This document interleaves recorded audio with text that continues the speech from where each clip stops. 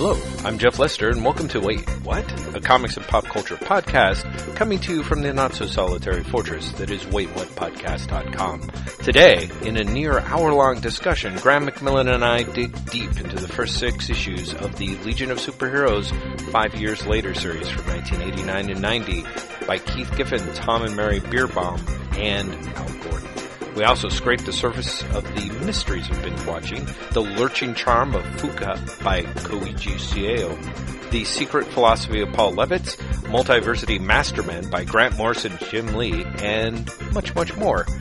Vigorous, virtuous show notes await you at waitwhatpodcast.com. We welcome your comments and questions at waitwhatpodcast@gmail.com, and we invite you to look out for us on Twitter, Tumblr, and Patreon. As always, we hope you enjoy. Thank you for listening. Jeff. Graham. Oh, thank God. Hi. The reason I say that is, when Skype just rang, it didn't ring through the headphones. It rang through the speakers. Oh, dear. Even though the headphones are plugged in. But then as soon as you started talking, it came through the headphones. Oh, good. Yeah, I've had that happen before, too, where it's like it decides to play the sound effects through the computer speakers, and you're like, why would you do this? Exactly. This is not what we agreed. Exactly. I set the settings, computer. Also, I should tell you right now, and listeners, this might be the doggiest of the podcasts that we've ever done. Because in my office right now... No. Jeff, not one, not two, no, but 3 dogs. What? Oh my God. So if someone comes to the door, which you know is going to happen at some point in the next 2.5 hours, yes, I will very quickly go to mute. But yes. I'm just saying, just when you're editing, just chop my side of the conversation out so people aren't overwhelmed by the barking. Okay. I appreciate the heads up on this. Yeah. Yes. I have not only our 2, but I have a neighbor's dog as well. And Kate is not here, so they're all in with me. Oh my God! Really? Wow. Yes. This is just, Graham. You like to live a dangerous life. I have to say.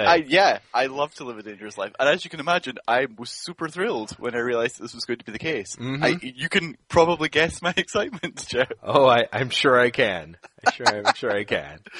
Yeah. So it might get loud at some point. So I apologize in advance to everyone that isn't me in this. I also apologize in advance for the fact that while I've read a lot of comics in the last week, many of them are for the thing that just happened that you know about, but I can't actually talk about publicly because of the NDA. I'm relatively behind on recent comics. That's okay. I mean, I've got some recent comics to talk about, I suppose, but I'm super excited. You know, but A, not that many. B, it's not as many as the other things that we talking about. And C, we still have stuff because last week was a Baxter Building podcast. You know, we can dig all the way back and talk about stuff like Multiversity Masterman if we want to, because I don't think we talked about it online. Exactly, and who wouldn't want to talk about that comic? Yeah, right. No kidding, huh? I mean, really, that bad. I was going to say something I did read that came out this week. Well, a couple of things I got sent as comps that I've read, and I was wondering if you picked up either. Were The Black Hood and Suiciders? No. Is the Lee Bermejo new Vertigo series? Oh, you know, I'm sorry, I take it back. I actually did pick that up. I just haven't read it yet. In that case, I won't say anything about it because I don't want to spoil it. But I think you and I will have a very interesting conversation about that comic. Interesting. Okay. Yeah, I'm not sure if that means I think you'll like it. Because I'm still not sure if I like it. But I think I can imagine the two of us having a lot to say about what it's trying to do. Interesting. All right. Well, good, Graham.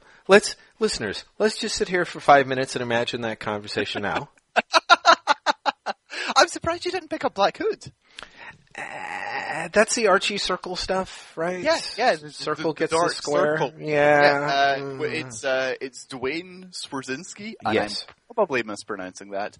And Michael Gaydos. And Michael Gaydos has never before seemed quite as Alex Maleev as he does in this comic. Oh, interesting. It's the point where I was maybe 3 pages in, and I was like, I didn't know that Alex Maleev was drawing this comic. And then I had to go back and check the credits, because it's that Maleev. Wow, just that heavy. It's interesting. They have sort of a similar style, thinking of it. I'm like, oh, I could sort of see how you could get from one to the other, but it's fascinating to me because Gaydos struck me as, well, different. But I interesting. He always struck me as less photo-referenced and less realistic, I guess. Yeah, like a little imagistic, Yes, and that I would say that's not the case in Black Hood. Huh, interesting. It's much at certain points, especially his establishing shots of environments. Mm-hmm. I feel that he's tracing photographs,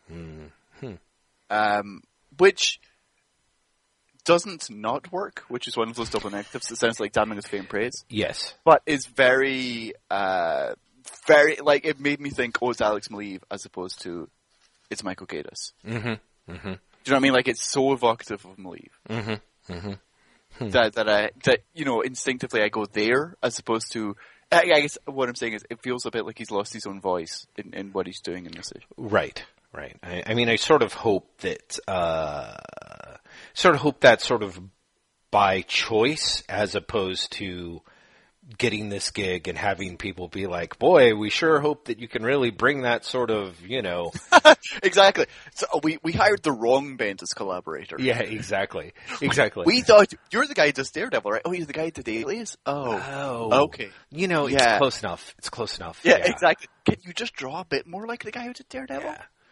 It's funny. I don't know. Thinking about it, I suppose, considering it's sort of a superhero crime comic, and I'm being a lot more adventurous with picking up my first issues, there's a way in which part of me is like, oh, I wonder, kind of part of me is like, oh, right, I really probably should have picked this up. Like, I'm almost surprised now that I didn't. Well, that was just it. It seemed so very in your wheelhouse. Mm-hmm. That I was like, well, of course Jeff will have picked this up. But then I seem to remember you and I have talked about Dwayne Spazersky before, and you weren't really on board. See, and I think that's it. I kind of looked at the name and I'm like, it's funny. I keep meaning to try some of his actual crime fiction, but I remember some of the stuff that I read, both previous work for Marvel and DC, left me a little on the coolish side. I just didn't really feel like there was much there. Mm-hmm. I would agree, but I really liked his Bloodshot for Valiant. Right. That's pretty much where I was like, oh yeah, I'm actually kind of curious about Black Hood then. Because Bloodshot really turned me around for him. Mm-hmm. Oh, interesting. Yeah. Oh, I loved the first year Bloodshot that he wrote. Mm-hmm. And it was very playing against type for me. Mm-hmm. Mm-hmm. Because, the Bloodshot concept is pretty much the definition of a non-Graham book. Yeah, for sure. And so the fact that I love it! I was like, okay, there's clearly something to this guy. Mm-hmm. Mm-hmm. And I won't go too much into detail on Black Hood then, because I think you should read it. I think you will like it. But it does feel very much like both Straczynski and Gaydos have read Bendis and Maleev's Daredevil. Mm-hmm. Mm-hmm. And they're not trying to recreate it as such, but it's heavily influenced by it. Mm-hmm. Like, inescapably influenced by it. Mm-hmm. Mm-hmm. And so, I think if you liked that run, you'll like this. And I think if you didn't like that run, there's not really anything to convince you to like this, if that makes sense. Right. I don't know. It's funny. Bendis is such a... just reworking history with that. I'm trying to think. I was in the comic book store the other day, and I'm trying to think how the topic of Bendis's Powers titles came up. But I think... Do you mean the series Powers or Bendis's superhero work? Sorry, no. Bendis's comic book title, Powers. Okay. And actually talking about a little bit of my frustration with the way that Bendis handled a lot of his creatively owned titles. I was having this exact conversation on Sunday. Oh, were you? Exactly. With a good friend of yours and mine, who will remain nameless. Interesting. Okay. The phrase, and I didn't utter it, this other person did, but the phrase, Bendis could have been Mark Miller, but he decided to be the corporate man. Yeah. Was uttered. Yeah, exactly. I mean, it is very much, there's really, I don't think there's, a more plain way to put it, unfortunately. And it'll be interesting to see in that sense, when the Powers show debuts on the PlayStation Network, which, do you know when that officially is, Graham? It is March 10th. Jeff. Right. So right around the corner. See what kind of reaction it gets. I mean, it's certainly, I think, behind the 8 ball in terms of being widely accessible, but, who knows? I'm very, very curious how the PlayStation, like the distribution model, more than anything else, is going to work. Do you know what I mean? Like, part of me is, I totally understand. Sony made it. Sony wants to sell the PlayStation. Like, doing original content is a good way of driving an audience to that. Right. And doing it with Bendis, who, and this isn't how they promoted it, but if it was me, it would be how I would have promoted it. The guy who's worked on all the Marvel movies. Yeah. And it's it's work that he himself created and owned. Yeah. Do you know what I mean? Like, that's how I would have sold the Powers TV show. But at the same time, part of me is like, you're missing out on such a massive audience. What about the entire audience who'd be interested in this who doesn't own a PlayStation? Right. Yeah, no, I know, but I imagine that's something they took into account. You know what I mean? Well, I mean, it's one of those things that also I'm the same with, the Amazon original shows. What about the people who don't have Amazon Prime who want to watch, the Man in the High Castle? Sure. But that's kind of beside the point. Like, that's literally the opposite of what they want. They're hoping, those people just sign up, as opposed to exactly. We're cutting out potential revenue. Yeah, I mean the idea is that all these little mini platforms are emerging, in this kind of what we're looking like very well could be the post-television era in sight. And so there's a lot of very sort of small investments at the roulette table. I don't think there's not a lot of people. I mean, Amazon is the closest to sort of putting a big bet out there, but it's nothing like, Netflix is doubling down. But if you think about it, Netflix is the same thing. It's just that all of us have Netflix. Well, Netflix is exactly the same thing. Yeah. No, it is. Netflix is far more ubiquitous. Well, exactly. And so Netflix has a much stronger vested interest in trying to make sure that there are reasons to keep all of us, whereas I think in the case of these other places and these other people, I'm sure Sony is it starts with Powers, but if they find that there's, enough of if they find that they can move the needle that way, Sony has a lot of movie content and some TV content that I'm sure they're like, well, maybe we push the Sony television model as the way to make sure that people, if people want to see one of our stinky ass movies, this is how they're going to do it. So yeah. I don't think that that's necessarily going to happen, but everybody's kind of there's a lot of people who are at least anteing up, let's put it that way, to see what the next turn of the cards are going to be. So, when did you jump on the watching Netflix shows bandwagon? Did you do it with House of Cards when it first started? I didn't actually, and I would have to say that I still haven't watched that. That I was like first in line to see Arrested Development, and pretty much staggered out of that, sort of frustrated and disappointed at the other end. And I have a certain we watched the first season of Orange is the New Black, which I myself found to be, like, I went into it being like, oh, this is great, and came out of it the other end being like, no more for me, thanks. You just don't like these things at all. Do you not like binge watching? Is that what you're telling me? No, I think actually binge watching is fine. It's just, well, I think for whatever reason, there's just, I'd like to think that each one of these has been little, there's always been its own caveats. Arrested Development really, really tried to do some daring new things. And the ways in which it also arguably didn't succeed, I think is. Yeah, I think that probably is that's not true. I think it succeeded if you'd already bought in. I think if you hadn't bought in, and by bought in, I don't just mean you were a fan of the show. Right. I mean, you bought into Arrested Development is great no matter what.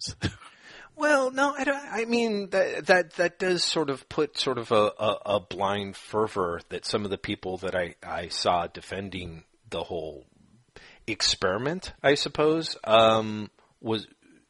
I wouldn't necessarily want to attribute to them. I think for me it was just a matter of it wasn't just a case of breaking one or two rules in busting out the Netflix season. You're like, if you break all of them. Yeah, there were so many of them. And I think one of the things that is really hardest is when it was on television, the people the people in charge of the show, the cast and the crew, just had for me, a perfect sense of how far you could push a particular character in terms of their unlikability and still make them sympathetic. And to me, that pretty much went out the window by the time the Arrested Development show came.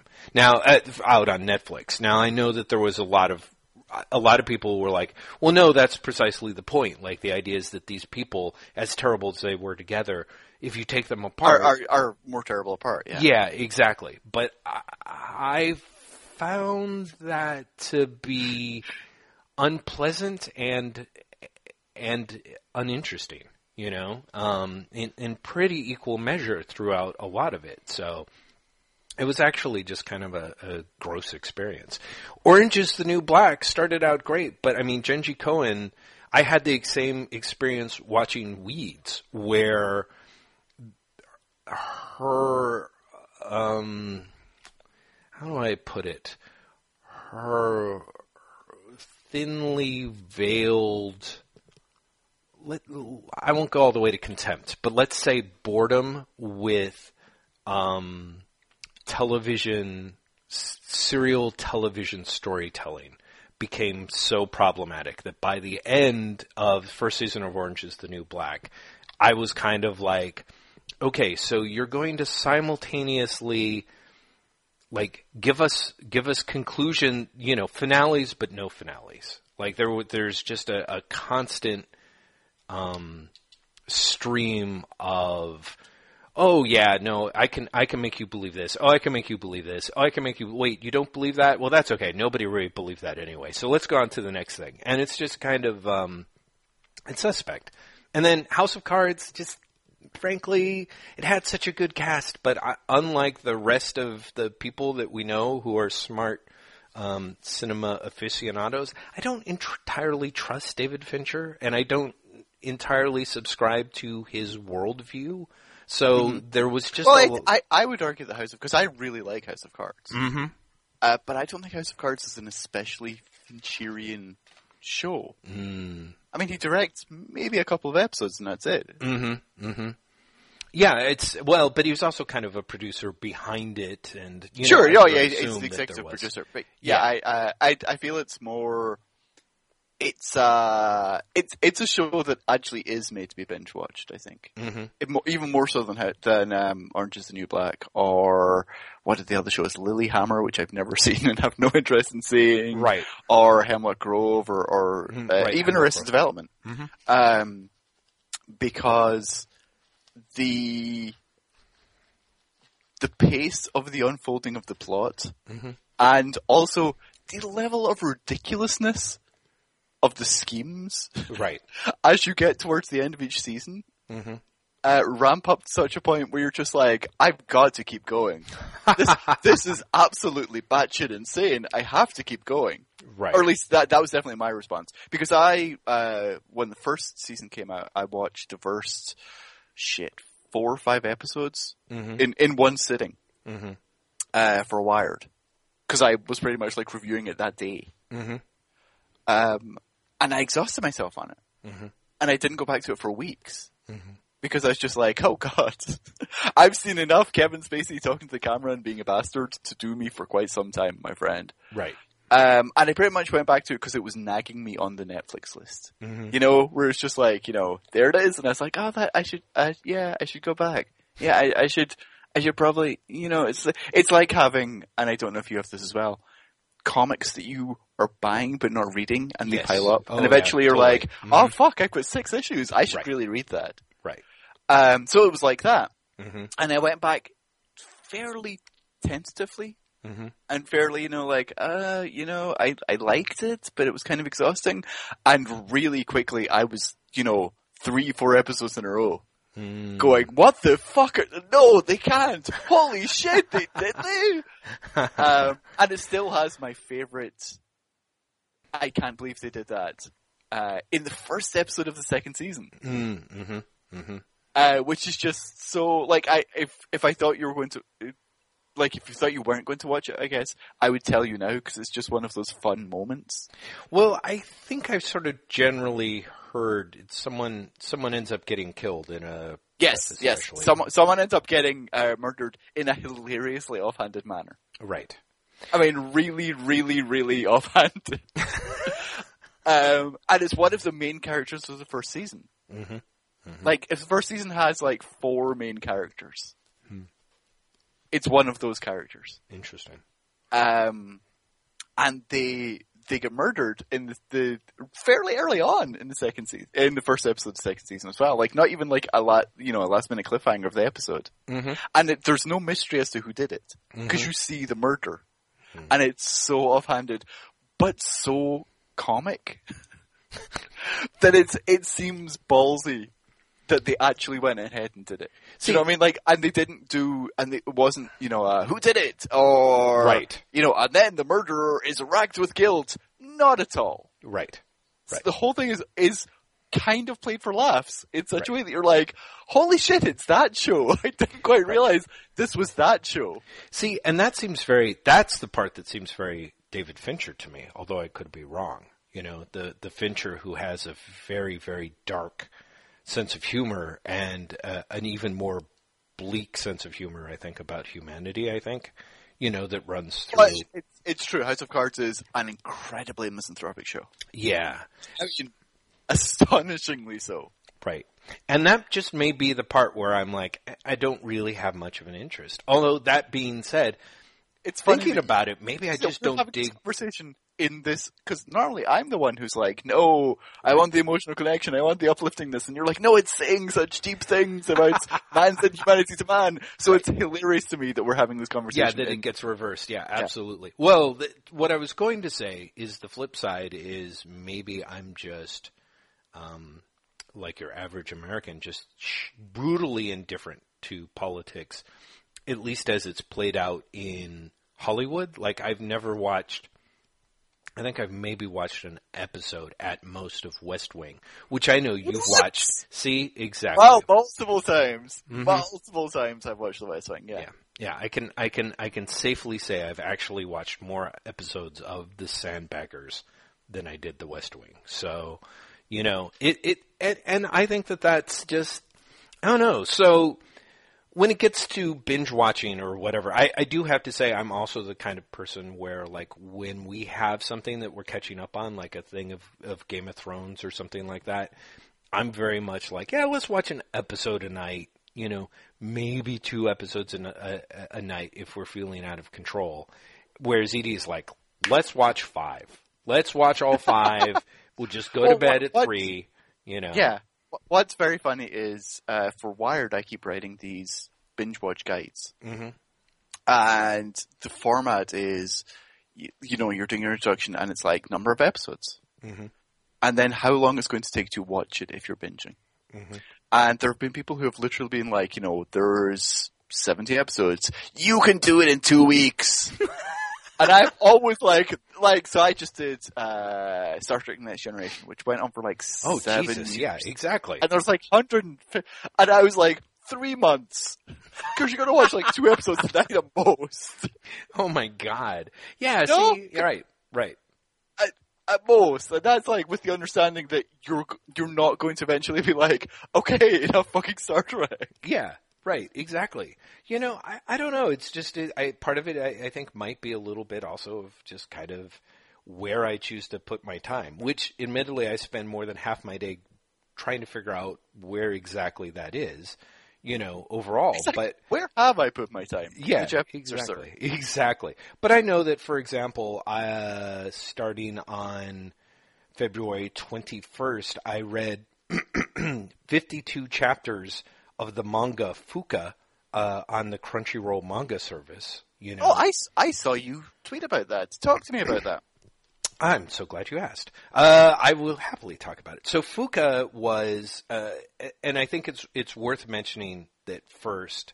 I had before that binge read close to 120 chapters of this manga that the translated title is "And Yet the Town Moves." And I'm going to completely mangle the Japanese. It's something like Sori Demo Machi wa Mataru.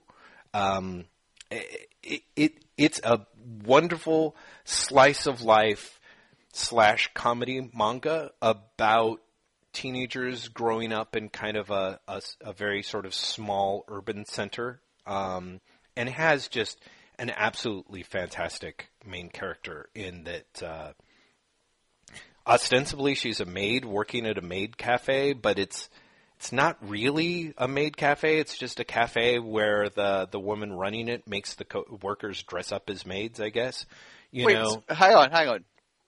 What is a maid cafe, first of all? Oh, and gosh. Secondly, why is dressing up like a maid not enough to make it a maid cafe?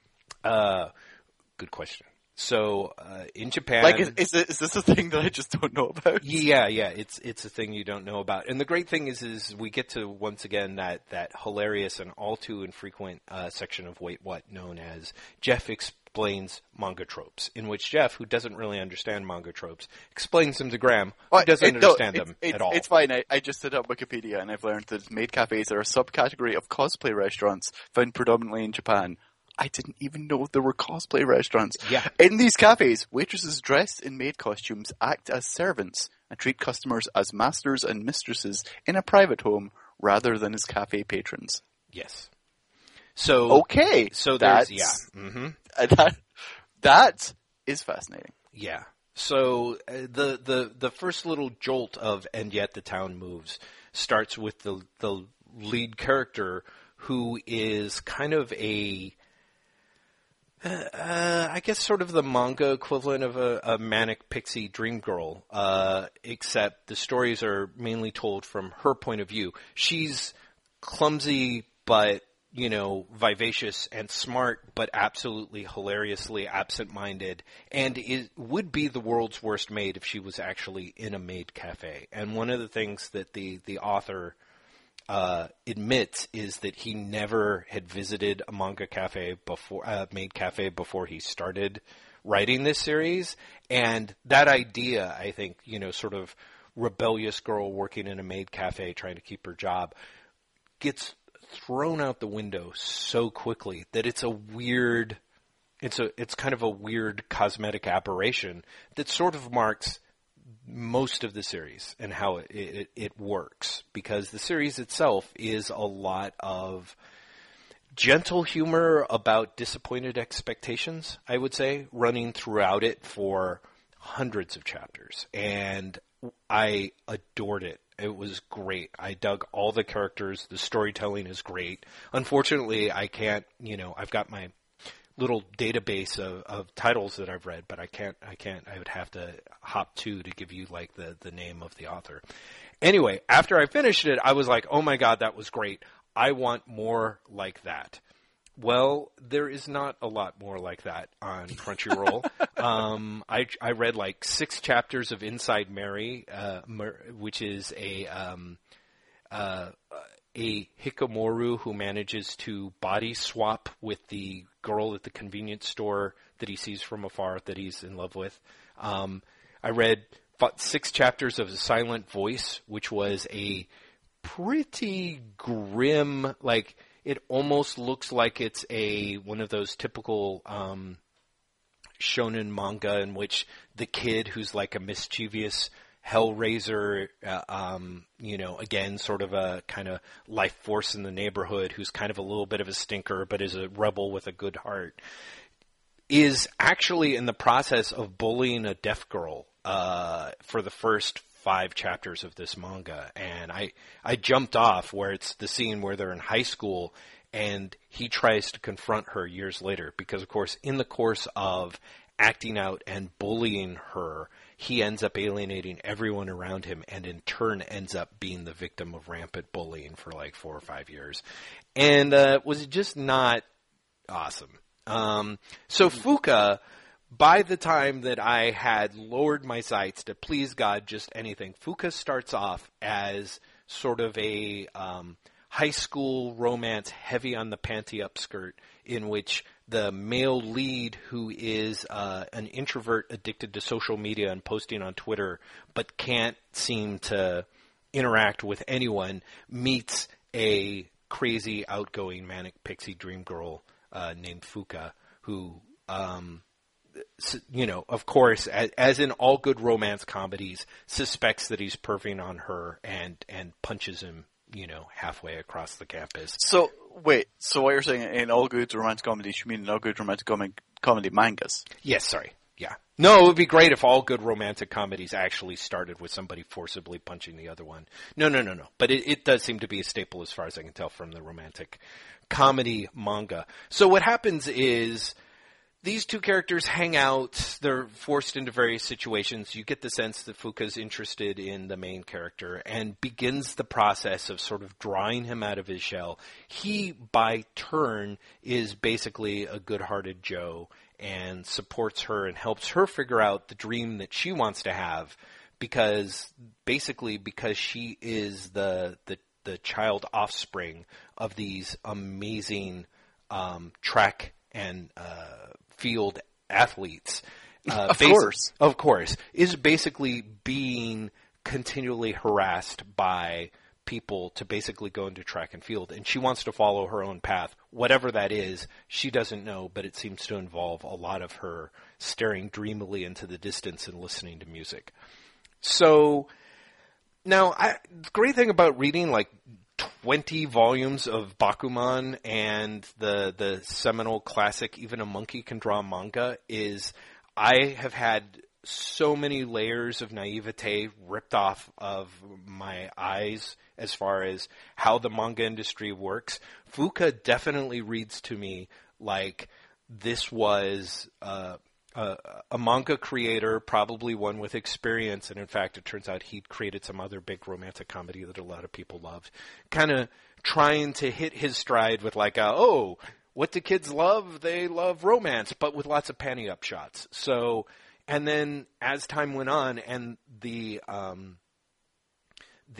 ratings, the all-important ratings where all the manga are in the magazine are rated by readers, as it began to drop in the ratings, the creators a romance manga? I mean, this is really a let's form a band manga. Because what happens is at one point, but don't you wish that, American superhero comics could do that? Oh, yeah. Dude, I'm not even through yet because I have to tell you a few more things that go on. I mean, it is great. I mean, that is that thing of somebody turns around and is like, hey, bad news, Green Lantern's really tanking in the ratings. And it's like, okay, let's make him, he's not a Green Lantern anymore. He's going to be a dolphin cop, And it's okay. I think that I do, the thing that's hilarious is the manga machine is such a machine that you can have stuff like this come out of this system.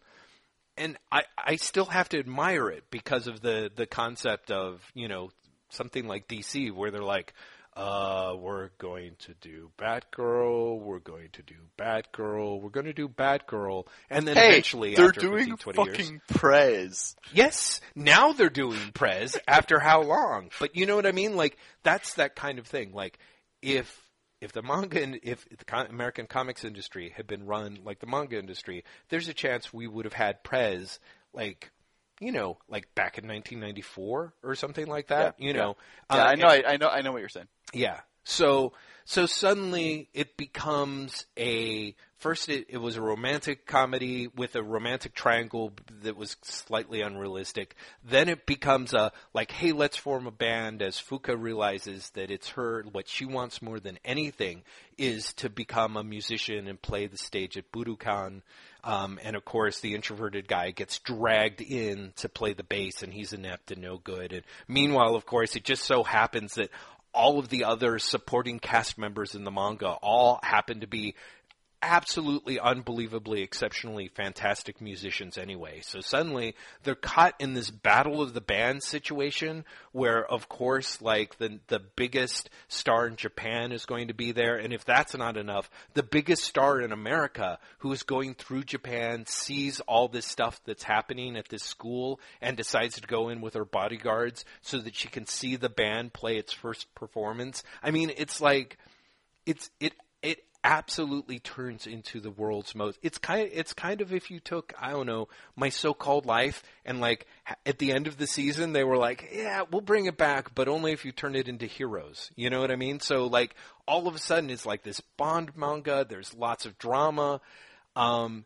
then it seems to mellow out for a while, and then after a while you can tell the ratings start slipping because suddenly the romance is pushed to the front. And the male lead has to choose between the love of his childhood friend, who is the one who happens to be the biggest recording star in Japan, or Fuka herself, who he loves but has never been able to say anything to. He finally confesses her love to her. 3 chapters later, they learn to be like boyfriend, girlfriend. How do we look each other in the eye kind of stuff. 3 chapters later, boom, she's dead, hit by a truck. What? Yes, they kill her off. I read the whole chapter being like, what is this, a dream sequence? What's happening? Oh, sure. Like, I really had that thing, like, sure, try and fool me once. It is really funny when you're like, they wouldn't do that, that's dumb. And you spend an entire, like, issue or whatever, chapter of a story. Yeah. And you're just like, yeah, okay, sure. Right. Yeah, okay, right, fine, whatever. And then you have the slow realization of, wait. Yeah. Did they actually do that?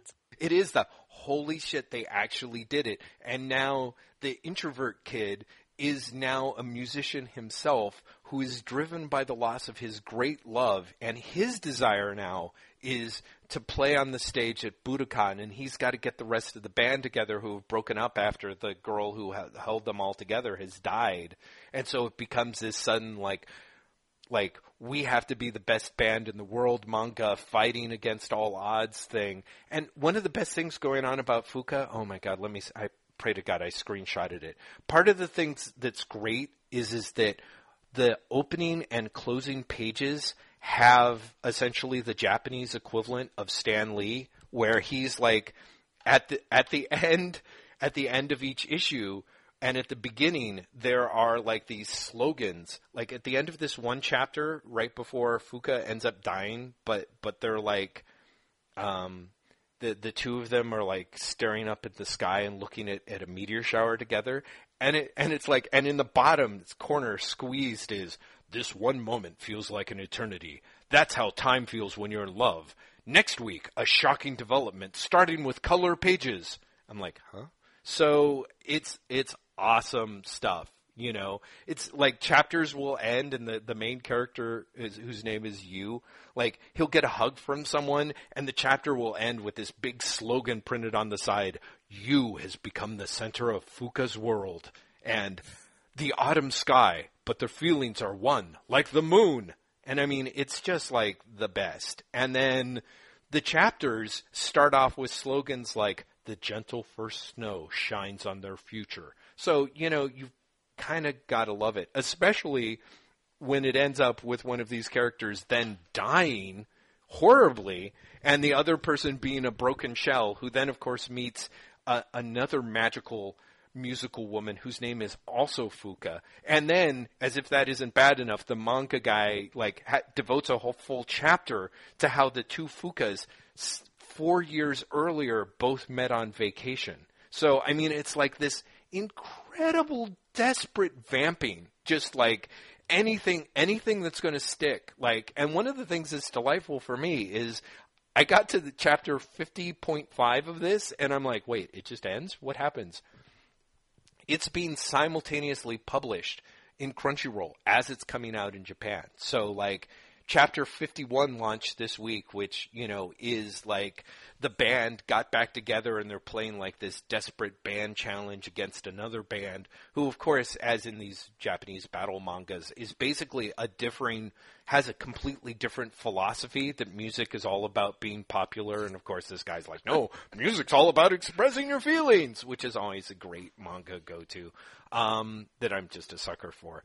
But of course they're losing this manga battle, and I'm like, this is fantastic because this is for the first time in my life, I am literally reading this stuff as it comes out, and I can go online to see other people reading this manga completely lose their shit, and it's great. Like, everyone is accusing the creator of the manga of basically trolling his readers, which is the best. And then apparently no one has an official source for it, but one of the people on the message board said that, you know, quoted from the supposed press release where the manga guy said that he was going to bring back the first Fuka as a ghost and start introducing supernatural elements into the series. And everybody's like losing their shit over it. And so, Graham, it's just great. Let me tell you, like, that's just like the thing that's so ironic is I'm like, wow, this really isn't that different from the New 52 at all. Like, you know, I mean, it's just one series, but this guy's like, next month, the snow shines on their happy convergence. You know what I mean? And then it's going to be some alternate universe where they're still together because that's what the readers want to see. And then it's totally great. And then there's going to be like an alternate timeline where this guy is like married to both of them, but they're dudes and he's a female. Like, it's just whatever. Ultimately, with comics, what I do appreciate about manga is there's that desperate, like, Jesus, what's going to stick? And there's a lot of energy to that because there's a lot of pressure on the manga people. Whereas I do feel like, you know, it's like when you see like the latest press release that's like DC celebrating Vertigo's 5th year of utter torpor, you know what I mean? Like, you're just kind of like, that doesn't seem like something that I should really be that excited about, DC. You really think so? You know, it's just a completely different worldview. So yeah, Fuka, man, let me tell you, it's what was great is midway through that, I was convinced you were going to say that it was terrible. Like, you started off and then you drifted off and you didn't like it. And when I realized that you were actually excited to basically embrace the dissatisfaction of the other fans in real time, I part of me is impressed. A part of me wants to slap you. Well, I totally are you trolling the readers as well? Yeah. Like, what, are you reading this now just to know what they're talking about when they're upset? No. I definitely got invested in this whole thing at some point. And then, of course, once they killed her off, I was like, what the fuck? I mean, at that point, a completely different gear kicked in for me. And that gear is kind of like, oh, like, I have enough of a concept of how the sausages are made that I'm sort of suspecting that I can sort of guess that someone got their sleeve cut in the machinery and somebody's arm is trapped in there, you know? And I to me, there's just a completely different set of, I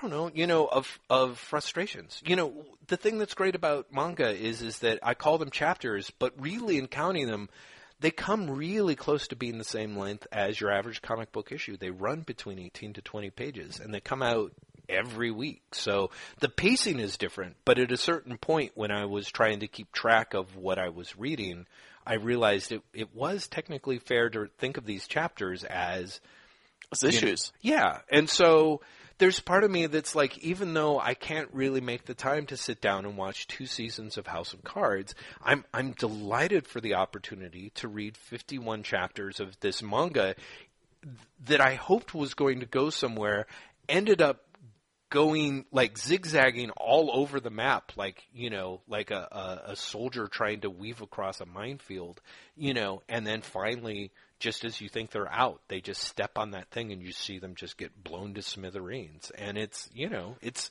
think there is something to be said for feeling like an art form enough that you can kind of sit there and enjoy it no matter what's happening, I suppose,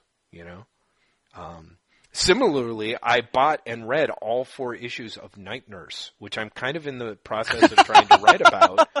You're like, I brought it up. That's something that not many people can say these days, I feel. That's right. Yeah, almost nobody seems to be willing to say it. But yeah, no, back during Marvel's buy one, get one sale, get one free, yeah. Yeah, I realized that I'm like, oh wait, I can get all 4 issues of Night Nurse and it comes out to 99 cents an issue. Sold, my friend. I would not hesitate to buy Night Nurse if it was in a 99-cent sale. You betcha. Okay, well, here's a question then. Yeah. You said you're writing about it, so I'm not going to ask you to go in depth, but I will ask this. Now that you've read them all, would you do that again? Which part would I do again? The buying or the reading? The buying. See, as now that you have, it's not as if you've not bought things 72 times. That's right. In a row. Yeah. How many, I think we should let the listeners know. How many Kindle versions of Watchmen do you own, Jeff? More than 1, but less than 3. Yeah. I think that says it all. But oh no, it doesn't, Graham. Because you didn't ask me how many digital versions of Watchmen. Oh, I'm sure you have quite a few. Yeah. Because I actually own 2 versions for the Kindle. Although, in my defense, I think one of them was 99 cents. But I believe I also own it for iBooks, and I believe I own all 12 issues on Comixology. So you must really like that comic. You would think, right? Really, really like that comic. Because how many print versions do you have? You gotta have at least 1. Oh yeah. I'm guessing 2. Well, if you're talking about how many I own now, I'm going to say I think I only own 2. But at one how point, many times have you bought it? Exactly. Well, okay. First off, Watchmen is not the right thing entirely. That's a bit of a loaded question. You know what I mean? But it's just that we started with Watchmen. I know you have bought multiple things multiple times. Yes. No. And believe me, I'm totally happy to own up to my own shame. I'm just saying that this Watchmen's a little bit different because I'm sure I'm not the only person who's had the experience of you have a copy of Watchmen, you lend it to someone, you never get it back, and then you just turn around and buy it. You know what I mean? That's if Night Nurse had like an auto lend option to where I lent it to someone and then I never got those copies back, would I go back and rebuy those copies again? I don't know. But that's what I was asking. Like now that you've read them, I guess what I'm asking is, are they worth 99 cents each? I think they are worth 99 cents each. And I'm willing, considering how many comments I get on my written post, to actually blab about most of it here, in part because I feel like I'm just... No. Save it for the written post. I want to read your written post, Jeff. Graham, no, you don't. So anyway, yeah. I do feel... Thanks very much. Okay. I think, again... Night Nurse, the 4 issues of Night Nurse are least worth reading. Let's put it this way. There was a lot of stuff in the BOGO sale. I did not get to the level of crazy. The only time I got to the level of crazy in the BOGO sale or before was, remember when Comixology had that Howard the Duck sale? I had to physically restrain myself from buying those copies at 99 cents an issue. Despite the fact that I had them in print, I have the omnibus, and all of those issues are available through Marvel Unlimited, which I currently have a subscription for. You know, that's getting close to a sickness, Jeff. Yeah, no, I totally admit it, and I do have that is a sickness that I have. There are some people who know, like I mailed out. In fact, God bless Andrew Bear, probably has a very good idea of my sickness because are you the origin point of the Doctor Who magazine that you I am, yeah, exactly. Because I couldn't tell if he was literally just telling us or not. Yeah, sorry, I should have explained that. Yeah. I should explain, listeners. Andrew Bear tweeted at Jeff and I saying, "I have a 1981 Doctor Who magazine," and that was it. There's no context, and I didn't know if he had that because Jeff had given him that, or if he was just telling us because he knows that, like, I grew up in Doctor Who. Yeah, sorry, Graham. I was trying to. For those who are interested, you may be encouraged to know when you contribute at the Patreon level of $20 or more, where we give you an awesome, amazing, absolutely fantastic tote bag.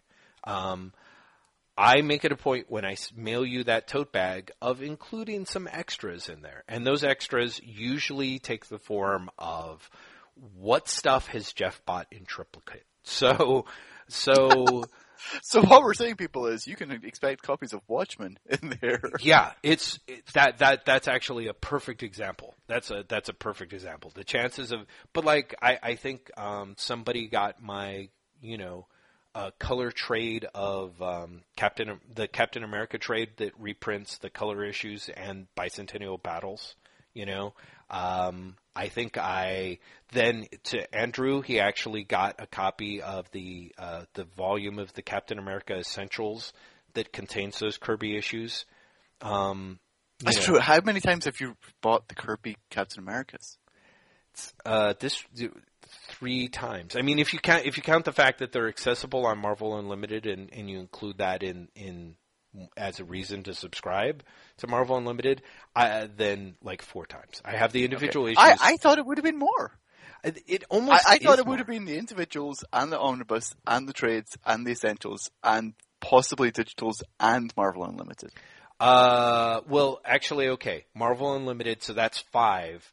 I didn't buy them in digital, but now that I think about it, I did at one point buy most of those issues again. I think on eBay when I didn't have access to I rebought the Englehart Kirby caps way back when I didn't have access to my entire collection. Yeah, single issues. So, and then I got my collection back, in one place. So I think I might have duplicates on most of those issues. I'd have to go and look. So it probably is 6 times. It's twice in individual copies, omnibus, trades, essentials, and then through Marvel Unlimited. Yeah, Jeff Lester. I have to say, this really has taken a shameful turn this episode. This really is. I want to turn it away, but pivot on what we're talking about. Andrew Bear told us that we should read Legion. Yes, that's right. Did you have a chance to read Legion? Because, listeners, here's my secret shame. I've been promising to send Jeff those since, you may remember, I promised a month ago that we'd be talking about this. And when did I send Jeff the issues? Oh, that's right. On Wednesday. Yeah. Or was it Tuesday? It was Tuesday night. It was Tuesday night. It was Tuesday night. I was like, motherfucker. Also, I have to admit, I've only had time to read 6. Oh, really? Okay. Because I power read through the first 12. But, yeah. But I super want to... Okay, let's do 6 this time and 6 next time. Okay. If you can do that. Because I really want to talk to you about them because I haven't read these comics in a while. Mm-hmm. And I've read this particular burst of issues multiple times for multiple reasons. I read them when they came out because I am a big Legion fan. Right. And that was in 1989 because he asked us to read the first year of the 5 years later Legion of Superheroes run. Oh, which is by Keith... the first year? Okay, great. Yeah. Okay, sorry. Which is by Keith Giffen and Tom and Mary Beerbaum and Al Gordon on inks. Yeah. And occasionally writing the story as well. Yeah. Al Gordon gets a co-plotting credit more often than he actually, later on in the run, does full writing. Yeah. As well, which is interesting. But, so I read them when it came out in 1989, and this is complete nostalgia. I bought the first issue on the first time I was in America. Oh, wow. My family did a vacation to Florida in 1989. Wow. And we went to a comic store, and I bought that I bought George Perez and Marv Wolfman's The New Titans, where Donna Troy, that's her, Yes. becomes Troya for the first time. Wow. And also Green Lantern issue 200. Should we pause here for a second, or no? Yeah, no. Hang on. We Okay. will pause. Can we actually hold on? Because I'm going to go see if there's someone at the door, which is why they're barking. Yeah. I'll wait. Okay. Okay.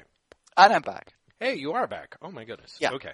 They'll probably start barking again. But, so I bought, that Legion issue. Mm-hmm. I got I think it was issue 56 of the New Titans with George Perez, and that is my dog Gus howling, by the way, in case you heard that. With George Perez and Marv Wolfman doing the first appearance of Troya.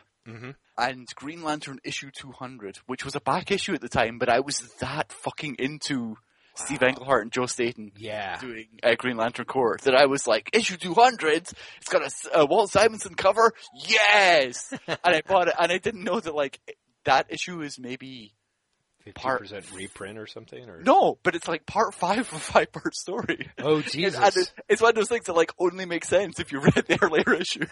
Oh, and I totally didn't know that. And I was like, wait, I have no idea what's going on at all. Because it's, Hal Jordan isn't Green Lantern anymore, and is he gonna take up the ring or not? And I was like, wait, what? What is going on here? I don't get it. Anyway, so, I read the Legion issue back then. Right. And I stayed with that series for maybe 4 issues, and then bailed, because, I'd been a big fan of the Levitz Legion. And I was like, it's a new issue 1, this will be great. And it was not what I was expecting at all. Yeah. And I just didn't get it, and I bailed. And then I read it years later, because Andrew Bayer was like, no, it's great. It really is great. You should read it. And I read it. And then years after that, I read it because Douglas Wolk is a big fan of it as well. Right. And Douglas Wolk at maybe a San Diego, it was definitely some comic convention we were both at, basically got the first 12 issues, maybe 10 issues, for like $2. Wow. I literally just pressed it into my hand and was like, when was the last time you read this? And I was like, oh, it's got to, it's a few years, and he's like, you've got to read it. We're both waiting for the dogs. No, hang on. I'm just going to close them out, because Okay. I think they're just going to bark at this side. I think so. What you keep missing, because I keep putting you on mute, is me shouting at the dogs. Oh, see, that would be the best. And because I never shout. I only ever shout at the dogs. Like, I never get mad. Yes. And so I think it would be very, because it actually disturbs Kate when I shout at the dogs. Oh, really? Yeah, because I don't shout. But it's the only way I can make myself heard. Yeah, so I've read these a lot. Right. So I really, like, I've read these issues a bunch of times. And yet still, reading them this time around, I was like, that first issue is great. I'm so on board. And then the second issue, I'm like, it's already going off the rails. Did you have that feeling? Because I was also reading and thinking, like, I know the Legion. Right. And if I didn't know the Legion, I think this would confuse the shit out of me. And you're not a big Legion of Superheroes fan, are you? I'm not. So did this even make sense to you? It barely made sense. I continued to push through, in part because you did give it to me on Tuesday night, and I was like, son of a bitch.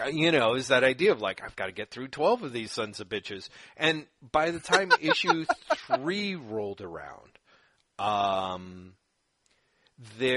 what happens is, they sort of apologize on the letters page of issue 3 or issue 4, like, oh, sorry, we're supposed to have a what has come before on the letters page that is supposed to help you. Like, if I had that on the second issue to explain what had happened on the first, that would have been a huge help. It would have been a huge help.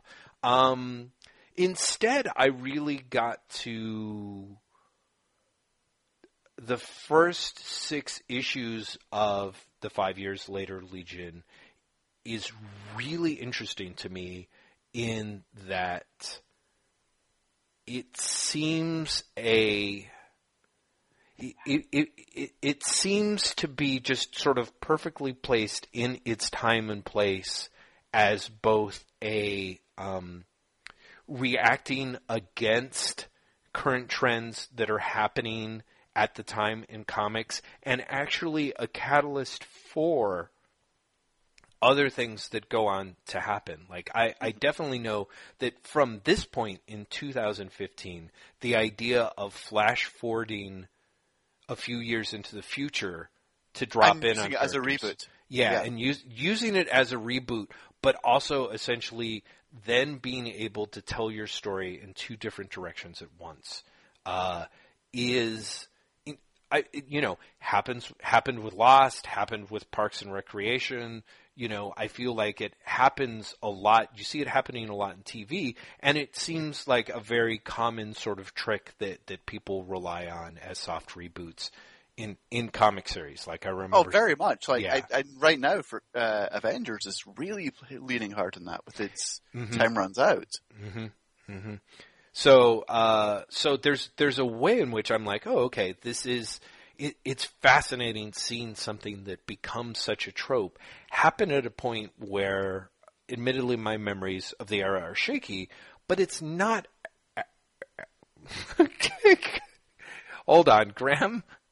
Yes? Sorry, did you hear that? No.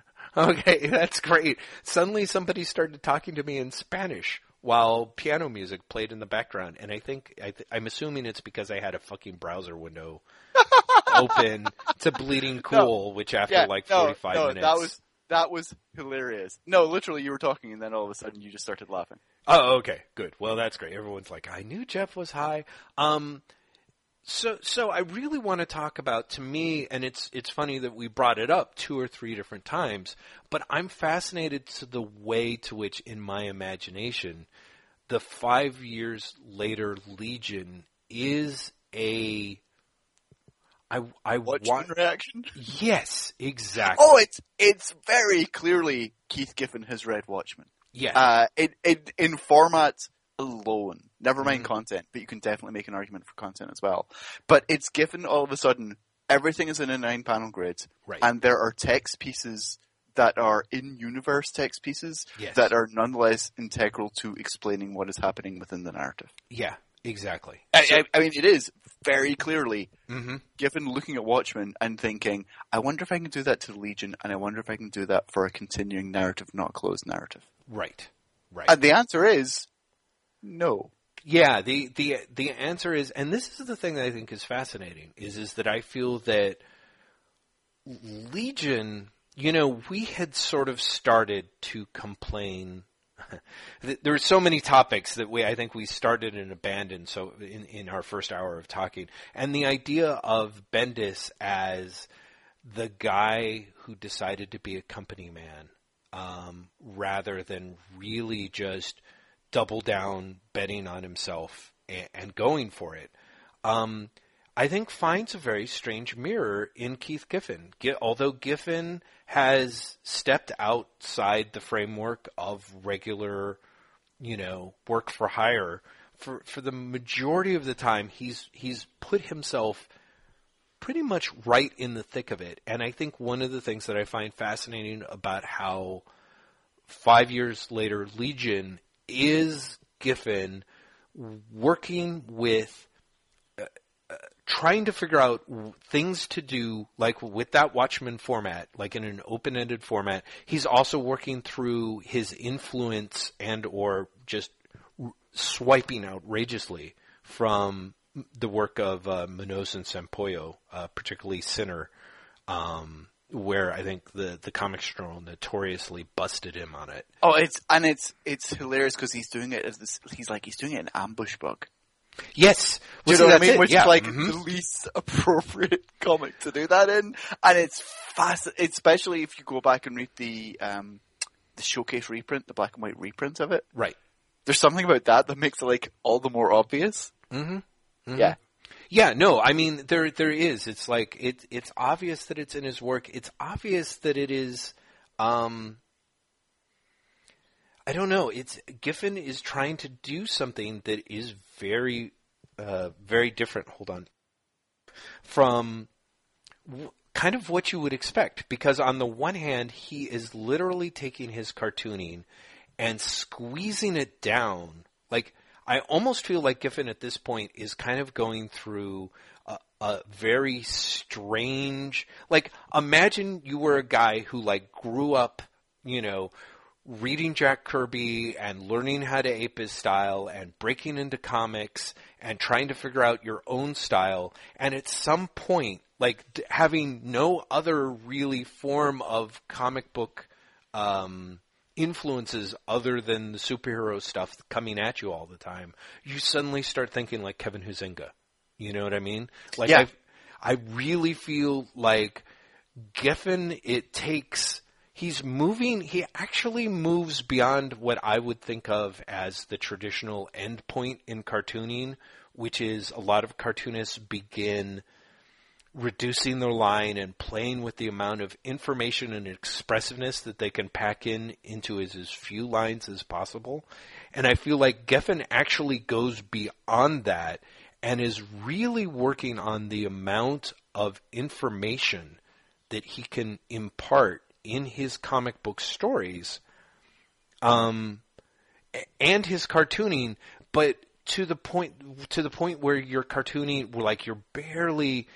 It struck me the number of times where I'd gone like long number of pages in 5 Year Later, where I was like, I don't even remember looking at the panels. I must have looked at the panels, and going back and being like, oh, holy shit! Like, there's a few times where, I mean, unlike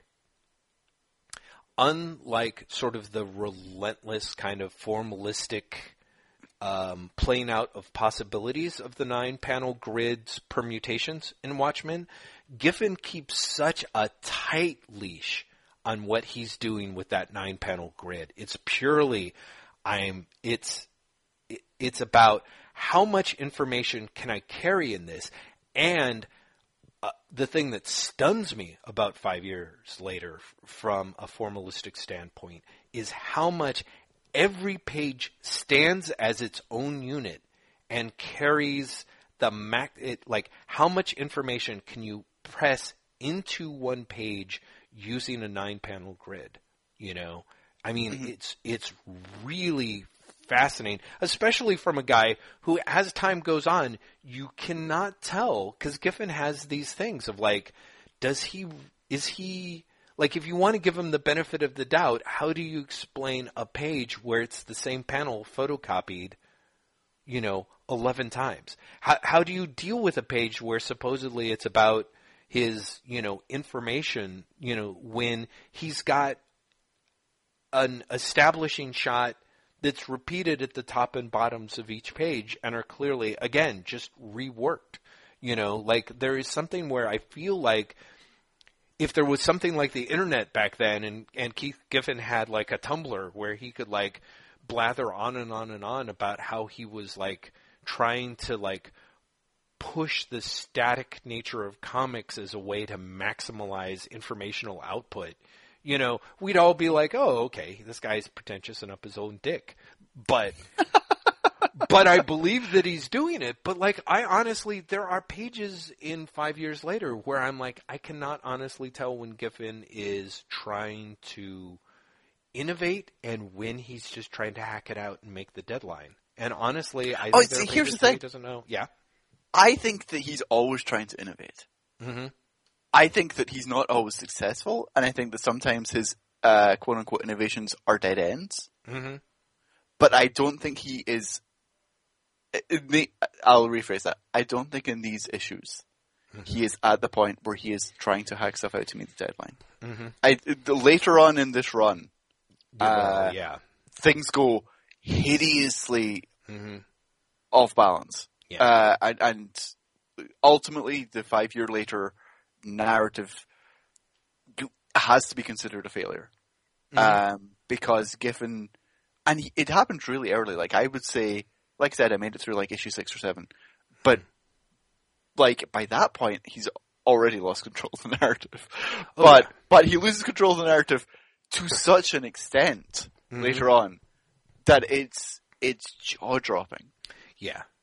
Well, and I mean, it goes on to be, you read those first 5 or 6 issues and you're like, oh, okay, this is definitely Giffen carrying the ball. But the more you read, like the letters pages, the more the work in the later 6 issues has other artists in it, the easier it becomes to believe that Tom and Mary Birnbaum are, is it Beerbaum? Beerbaum are carrying... Birnbaum was great, though. God damn it. I was like, why do I have a blank screen open? Why do I have to guess now? Are more in charge than you might think. And it's fascinating to me, the letters pages have a lot of corrections in terms of the credits boxes. Every other issue are being corrected where it's like, oh no, that the credit box should have read, Keith Giffen assisted with the story. Tom and Mary Birnbaum were the people who plotted the story and wrote the script, as opposed to vice versa. So there is a point, I'm really close after this, like maybe 16, issue 16 or so. Like Giffen just disappears entirely for like 3 or 4 issues. Right. Entirely. He's not even plotting. Interesting. And it's clear that, something has gone wrong. He's overcommitted, or, the editor was like, you have to get this together, or something, because he just goes. And then when he comes back, all of the verve of these issues, because they are, if nothing else, stunningly ambitious. Oh yeah. All of that's gone. Mm-hmm. Well, so here's the thing that I think is interesting, is the first 6 issues, especially though there's a 1-2 punch there of issues 4 and 5 that are amazing to me, because issue 4 is the... Yeah, so issue 4 and 5, and this is why Douglas Wolk loves these issues, by the way, features not just 1 but 2 recreations of the universe, like reboots of the universe. Which is really ballsy. Yes. But what comes out of it on the other end is the problem. Right. It's interesting. In some ways, it sort of reminds me of the reboot of Star Trek. The first film that showed up with Chris Pine and Zachary Quinto and, directed by our friend J.J. Abrams, where 2/3 of the way through the first Star Trek movie, there is a very explicit shout out to tying it into the old timeline and making all of this stuff, count. Yeah, count. And at that point, it had already, for me, earned enough goodwill that I was like, oh, sure, whatever. I guess that's an okay Easter egg, but, but it kind of didn't need it, you know? Yeah, you don't need to do that. Yeah, and so there's a way in which part of me is like, issues 4, 5, and then what proceed from 6 on are, on the one hand, trying to solve a number of problems that are created in the wake of Crisis on Infinite Earths and John Byrne's hold on Superman continuity and what have you. To solve those problems with Superboy and the Legion and set it up in sort of a mega epic story that makes it count to the earlier piece, and then, but also allows them to have the cake and eat it too in terms of bringing in new characters. But it's just like what Giffen does is the way he gets there is ballsy, but it's also needlessly bringing up just a fucking horrible continuity. Like, the Legion continuity by that point was a mess. Byrne came into Superman and basically said, there's no more Superboy. Right. Which invalidated Legion continuity. Because Legion continuity is explicitly based on Superboy existing. Yes. Levitz clearly was like, wait, what the fuck? I think you've just undone my comic, which is still around. Yeah. And so Byrne and Levitz did a crossover, which then says, no, there's a pocket universe created by the Time Trapper. Yes. Which Byrne then goes out of his way later to fuck around with again. which is where Supergirl came from, by saying, "Oh, that pocket universe, it got entirely fucking destroyed." Jesus Christ. So at that point, Legion continuity is just a disaster. Right. It is radioactive. Right. And given, instead of just ignoring it, which is what Levitz did, Levitz pretty much was just like, "I'm not going near there again. Right. Let's never mention it." Given, in his new series, like 4 issues in, Yes. pretty much devotes an issue to, okay, this is what's happened. Yeah. And it's again, ambitious, but seems horribly misguided. And I say that as a Legion fan. Right. Right. So here's the thing that's actually kind of one of those weird deals of stuff where a fan reads it and is like, "Oh, this is great, but a newbie is going to find this terrible."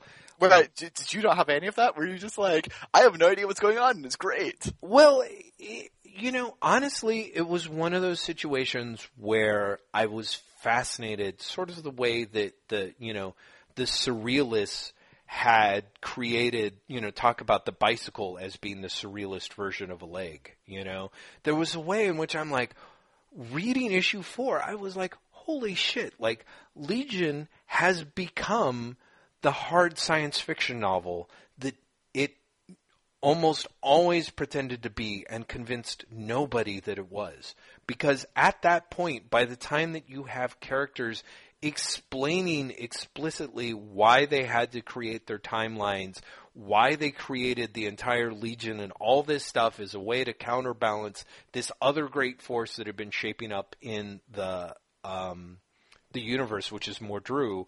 And I'm like, as someone who's not followed the Legion, I'm like, I don't know to what extent they're pulling this out of their ass. I don't know to what extent this was, I have vague memories. I know enough to know that, Byrne caused the Superboy invalidation, and I remember the Time Trapper justification. But this goes into so much more length, and I'm like, I have no idea if this is coming from the rest of Levitz's run, or if this is strictly Geffen and the Beer Bombs just double downing on the nerdity and being like, okay, no, this explains everything. And there is a little bit of this idea of to me, it's like, okay, so we're 4 chapters in. There's a little bit of that feeling that Morrison talks about wanting to recreate, of that idea of suddenly you're in a comic book and it's like being inside the TARDIS. It's just, it feels immensely huge and it stretches on forever, and you want to run around and explore, and yet you're not entirely sure the extent to which it's also all an optical illusion. Honestly, there is a stage in which it's not my cup of tea, but it was sort of the same way that Tolkien has never been my cup of tea. But I remember having those moments, probably about 300 pages before I quit reading, before I was like, oh right, this feels like this big expansive world, and there is enough, there's enough thought. And not just thought, but, ridiculous cross-hatching of thought, that you could almost believe that this is a gigantic, organic thing, if it wasn't for the fact that half the characters' names are Bloop Broppy. You know what I mean? That was something else I wanted to ask. So, Legion of Superheroes characters have dumb superhero names, and it's something that I find very charming. Right. You have, Element Lad or, Cosmic Boy. I find that charming.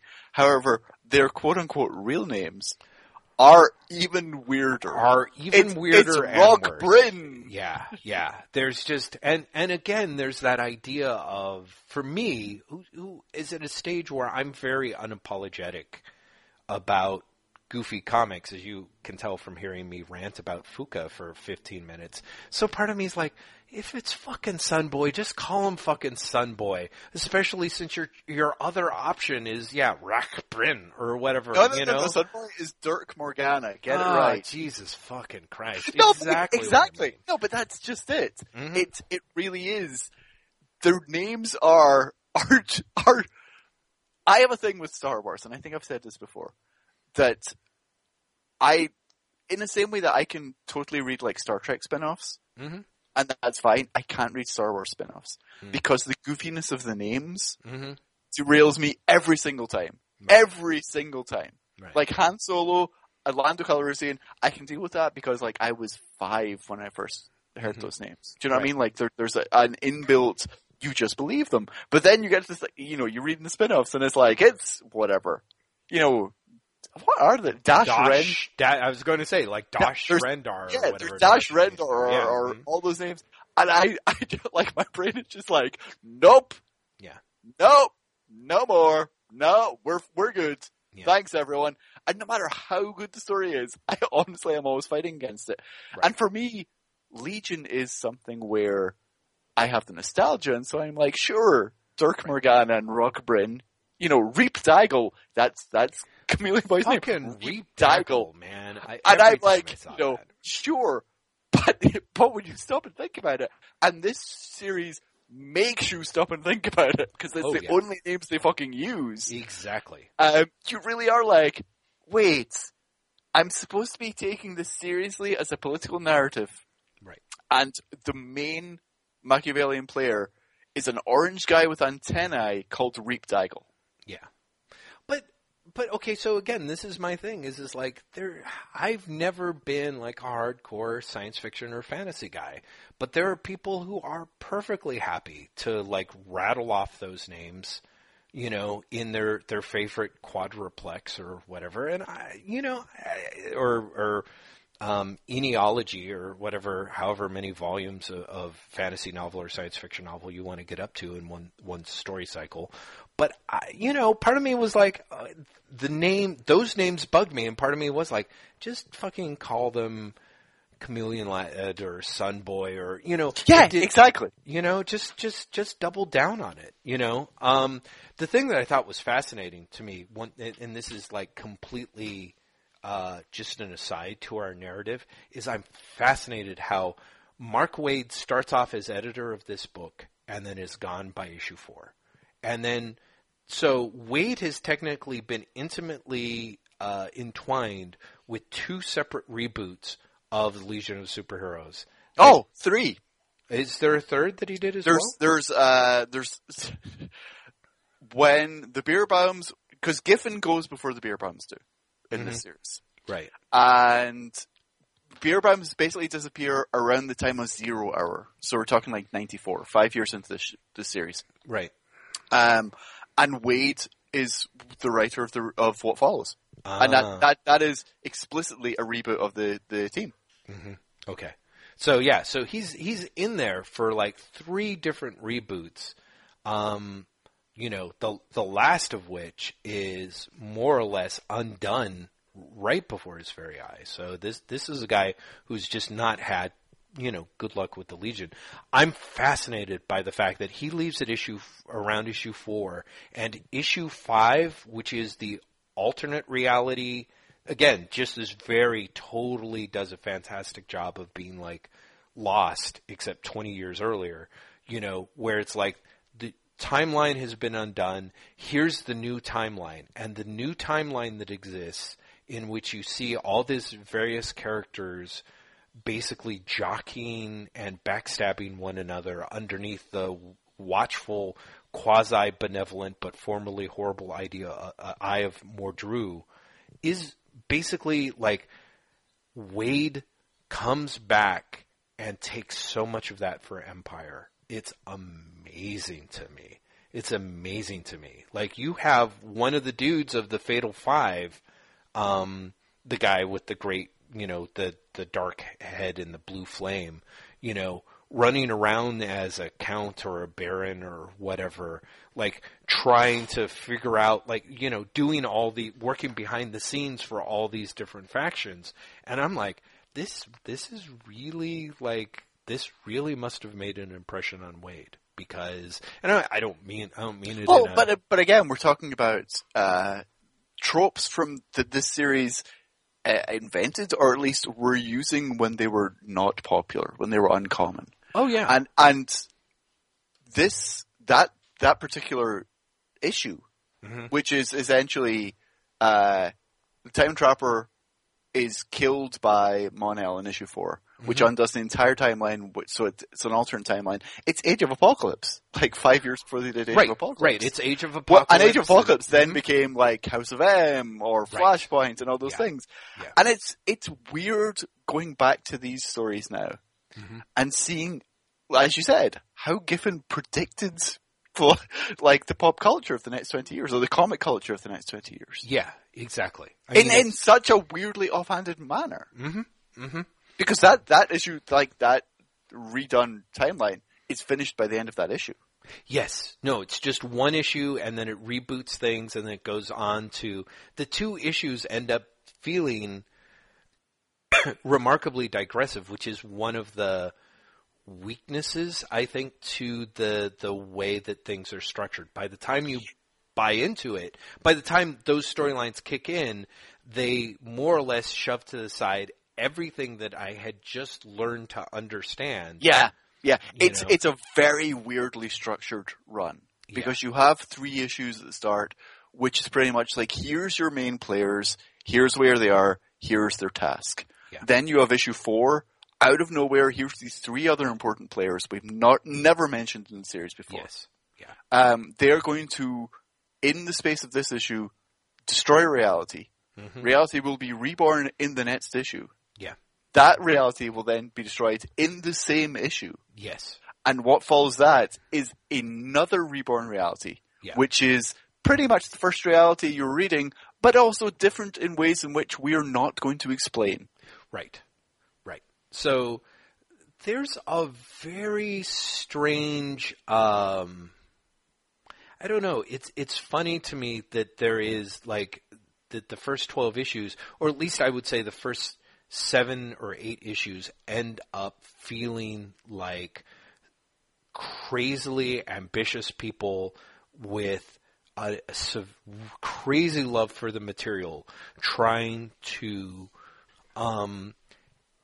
basically tripping over their ambition, and instead of creating a coherent reboot, end up just creating this amazing, ungodly mess that, honestly, for me, for the first 6 issues or 7 issues, I basically bought into because the way that it is being, because of the narrative gambits in a way, the sequential storytelling, by working on that tight 9-panel grid, by having dialogue show up just in captions that's filling you in with information that's layered on top of other visual information, on top of text pages in the back that fill you in on shit that has already happened or sheds insight into scenes that you've just read.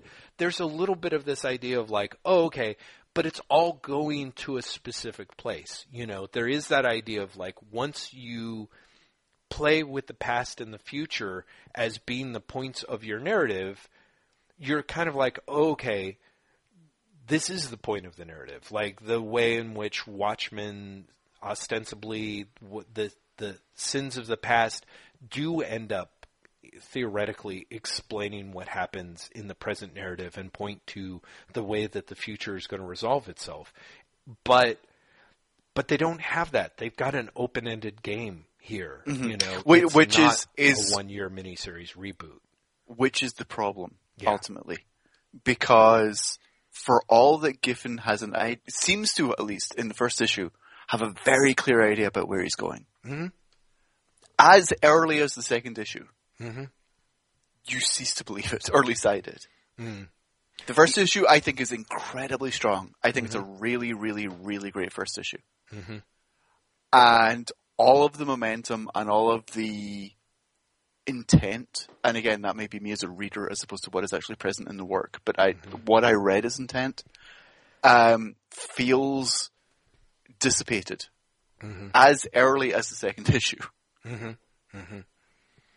Yeah, I don't know. It's funny because as someone who was not following along, part of me is like, I felt like, you know, because I was entirely in the dark for issue 1 and then 2 pieces sort of start to come together. I have a little bit of that idea of like, oh, it's, you know, it's like, I don't know, it's like the Watch all coming together. Like, so, okay, all these pieces are falling together. But then when you get to somewhere just as soon as issue 7 or 8, And it's like, the Legion is being, hunted by an intergalactic serial killing fop. I'm like, this is where we're going? It really does become this case of like, oh no, it's just a comic book. But when you bring in, particularly it's just a comic book. When you bring in really early work by Chris Sprouse or by Paris Cullins, I want to say, who pops up again. Chris Sprouse's early work is super weird because it's very readable as Chris Sprouse. Yes. But whereas Chris Sprouse now I feel is very solid and three-dimensional, it's like a weirdly squishy Chris Sprouse. Yeah, it's really interesting to me. It's something where he learned a lot of lessons in compactness, you know what I mean? That just have served him super, super well. So I don't know. I think ultimately that kind of, for me, became this kind of way in which it was sort of like open-ended comic books end up having problems, especially in some cases where like, I don't necessarily know if like at issue 7 or 8 or 9, Giffen was thinking, well, I told myself I was only going to give it a year, or he originally had like 4 years of storylines, and then by issue 8 or 9, he's like, this kind of isn't going to work out. Or there's kind of a, well, honestly, we did such a good job with the dual reboot of cleaning the slate, because at that point, the idea of moving the narrative forward and filling it in with what happened to the heroes in the time since seems to get a lot more. It isn't given as much center attention as it was previously. It's really interesting because the first 3 issues are very.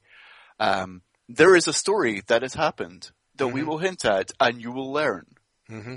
Mm-hmm. And then, as soon as he's done the dual reboot, he's stopped teasing it in the same way. Yeah, like it comes out of it with, "And now moving forward," and at least me as a reader.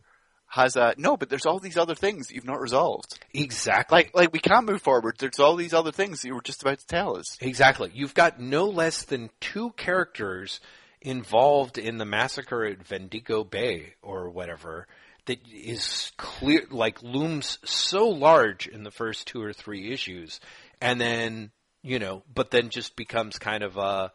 Like it's almost like oh gosh, but what am I going to tell Brack that he saw me kissing Blorks? It's just like, okay, what? Like how did you downgrade this so quickly? So I think there is a little bit of the idea of like, part of me really wishes, because I had no idea when you gave me the first 12 issues. I'm like, are there only 12 issues? There's more than 12 issues? Oh no, it goes on. It goes on for quite some time. No, right, which I found out when I had to jump on Wikipedia, because when that 12th issue hit and I read, I was like, whoa, wait, what do I do now? Like, I really was, because it ends on a cliffhanger. I'm like, do you want me to send you the other issues? Like, are you? That's actually a really good question. Do you want to read more after this? I don't. No. I mean, let's put it this way. If given a choice between this and binge watching House of Cards, yeah, absolutely. That is your choice, Jeff. Yeah. Because the new season of House of Cards starts tomorrow. So yeah, come on. Right. Exactly. And that's my thing. I'm just like, I don't care.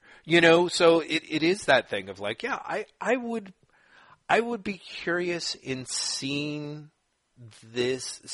where the next year of this goes.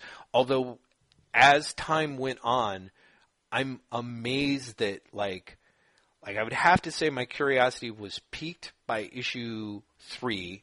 I'm pretty much like on board and really invested by issue 7, and then issues 8 through 12 are kind of me backing down to kind of the same level of me following along with Fuka to see if Ghost Fuka pops up or not. Part of me is like, sure, I'll see the next 12 issues, but in part because the narrative, the drama of these issues is really now sort of happening behind the scenes. Like, who's steering this boat? I honestly feel that the beer bombs have really made a very strong case for themselves, particularly in the second half of the 12 issues as being like, well, we're the people who are driving the bus, and the bus seems much less interesting for me than the battle over who's driving it. There's Giffen eventually leaves. But before Giffen leaves, he introduces a younger version of the Legion of Superheroes. He basically brings back the team as they existed in like the Shooter era. Right. And there is an implication that they are clones. The legend goes, and I'm not sure if Giffen's ever said this, but the Beerbohms have definitely said this. That Giffen's original plan was that some of them would be clones and some of them would be the real thing. Yes. And some of the grown-up characters would be clones, and some of them would be the real thing. And his plan was to, at random, choose who was going to stick around. And then they were going to be the new Legion of Superheroes. Right. So you would have... And again, in doing so, he is predicting Bendis' all-new X-Men, like 30 years before it happens. All-new X-Men and Secret Invasion both, actually, if you want to look at it. You know? And, I mean, considering where he brought this up, he is either working contemporaneously with the Spider-Clone saga, or following right in its footsteps. But, but he's... When did Spider-Clone start? Well, I thought it would have started around, like, 93, 94, and this first year is 1990. 94, October 1994. Okay. So yeah, Giffen was first. So right, which is amazing. So Giffen was off the book by the time the Clone Saga started. Okay. But yeah, so there is apparently this element of Giffen knew where he wanted to go, but he was so open to chance with that. Like, his map was very, very vague. And he was perfectly happy winging it. Right. Which is amazing. I mean, that is really pretty impressive. And again, shows a certain, despite Giffen's, I think that also does, unfortunately point to a shortcoming, despite his considerable formalist chops that you can see in a guy who is taking the 9-panel grid and putting it to, again, an even more rigorous standard than you would find in Watchmen. And eventually he's kind of like, yeah, but whatever, there is a little bit of that, or it could be like this. And there's not necessarily a problem with that. I just find that it tends to undermine the immediacy of the storytelling. And in that sense, as long as we're, sort of positing the 5-Year Legion as essentially the from hell of 21st century pop culture, that is that whole, the struggle between kind of having enough knowledge and experience and interest and skill to bring off formalist ideas, insisting to everyone that there is a roadmap, while at the same time behind the scenes kind of being like, okay, time to change the roadmap again for whatever reason, and I'm okay with it. Again, you see a lot of that get played out in pop culture of the 21st century. I'm thinking very specifically of Lost, but you see it happen pretty much through a lot of television, through the 21st century, where they just, or the end of the 20th, Buffy the Vampire Slayer. There's one part like, oh yeah, we're driving the bus towards this goal, and meanwhile, years later, they're like, yeah, we didn't know. We had no idea. Yeah, exactly. Well, yeah, we were really good at pretending, but we had no idea. Yeah, it's Giffen's Legion is fascinating. It's really fascinating. It is, for me, a failed experiment, but it's such a great experiment. It is a great experiment. It's a failed experiment, and there is a way in which I wonder to which the failed experiment isn't necessarily, the failure seems to point towards the nature of open-ended comics.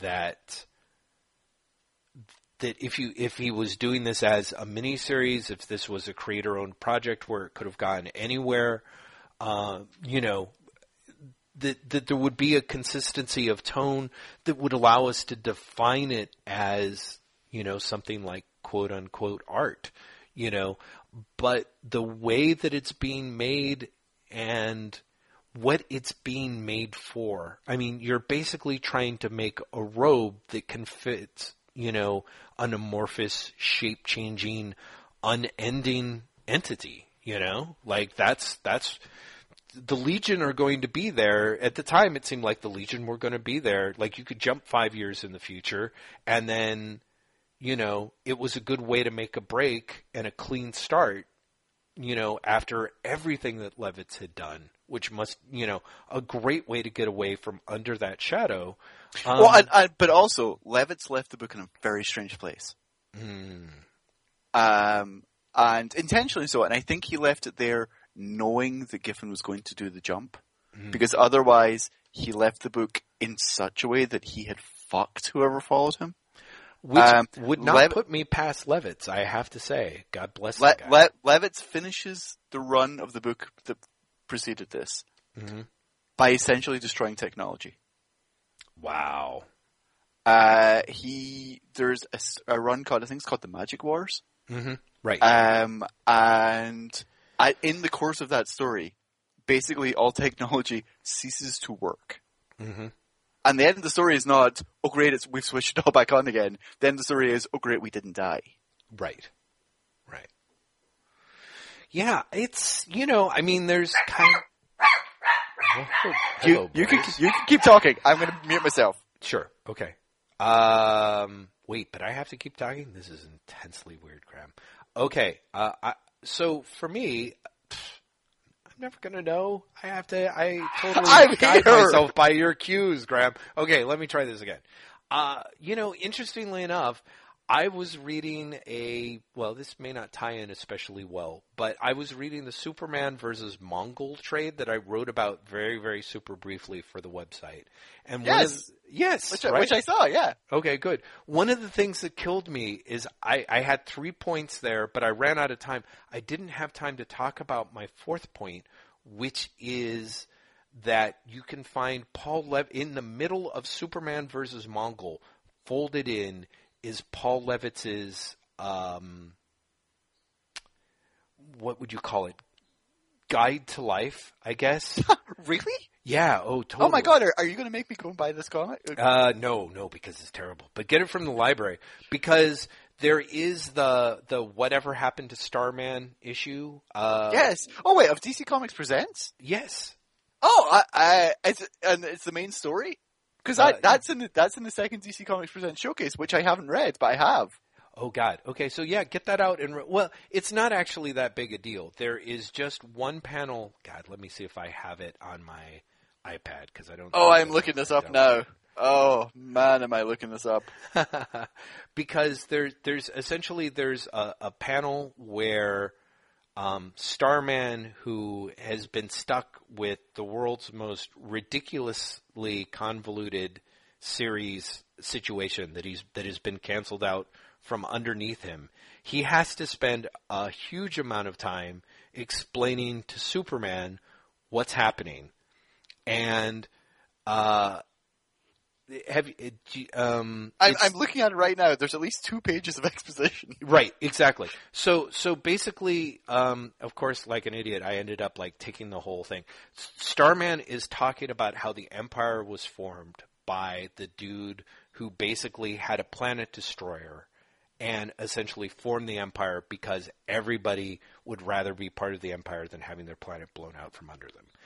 And Superman says, it sounds to me like your empire isn't much better than the one Mongol would like to found. And Starman says, and think of this as coming from the guy who goes on to run DC Comics for 20 years, right? Empires are only as good as the men who rule them, Superman. For all the damage Rilsum and his kind did, other emperors have been builders. The worlds are better for having had them on the Onyx throne. Interestingly enough, when I first read that panel, the person that I thought of wasn't Paul Levitz but Grant Morrison. because Morrison... I was going to say Jim Shooter, but okay. That's so funny, because to me, Morrison is essentially saying the same thing about Superman. That Superman exists. Like, he exists, he's in the world now. You can sort of complain about the original sin of Siegel and Schuster being stripped of everything. But essentially, Superman exists. The worlds are better for Superman being in it if Superman is being guided by someone who is by a benign force. A benign force, exactly.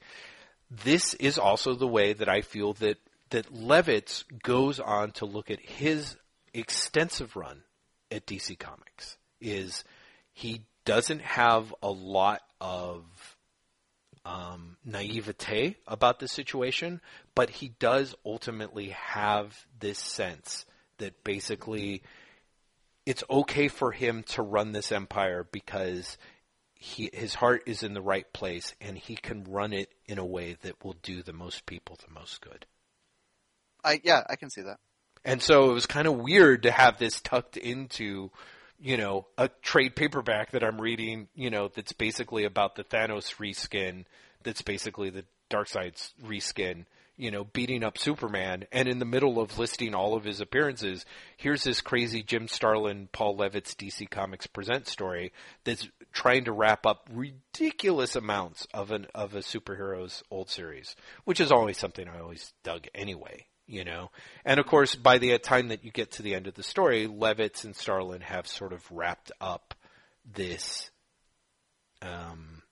gimme, that Starman essentially ends up being the only person who has the power to actually safely destroy the Planet Destroyer and free the Empire. And that's the whole reason why Mentor or Monitor or whatever the hell the mysterious guy who Mentor. I know, but I was like, dude, make it Monitor. That would be awesome. Bring back Starman is totally, underneath the Morrison's Final Crisis rubric. Oh, you have totally not read James Robinson's Starman, have you? No, I haven't.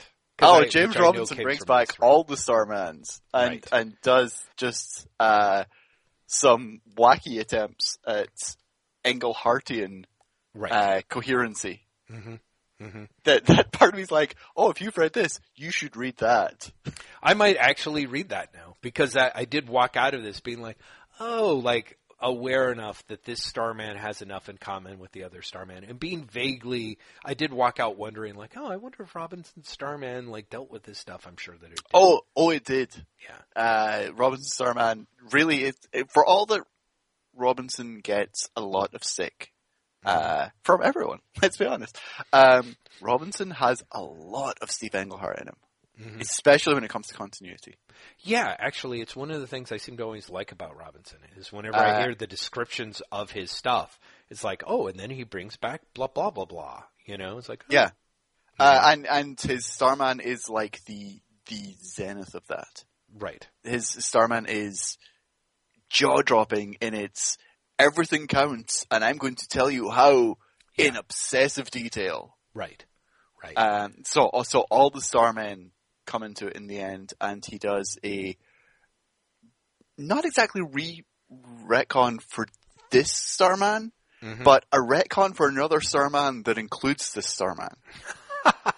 Oh, but of course. If that makes sense. Do you want me to spoil it for you, or would you rather read it? No. Go for it. He reveals that the Starman from the Roger Stern series,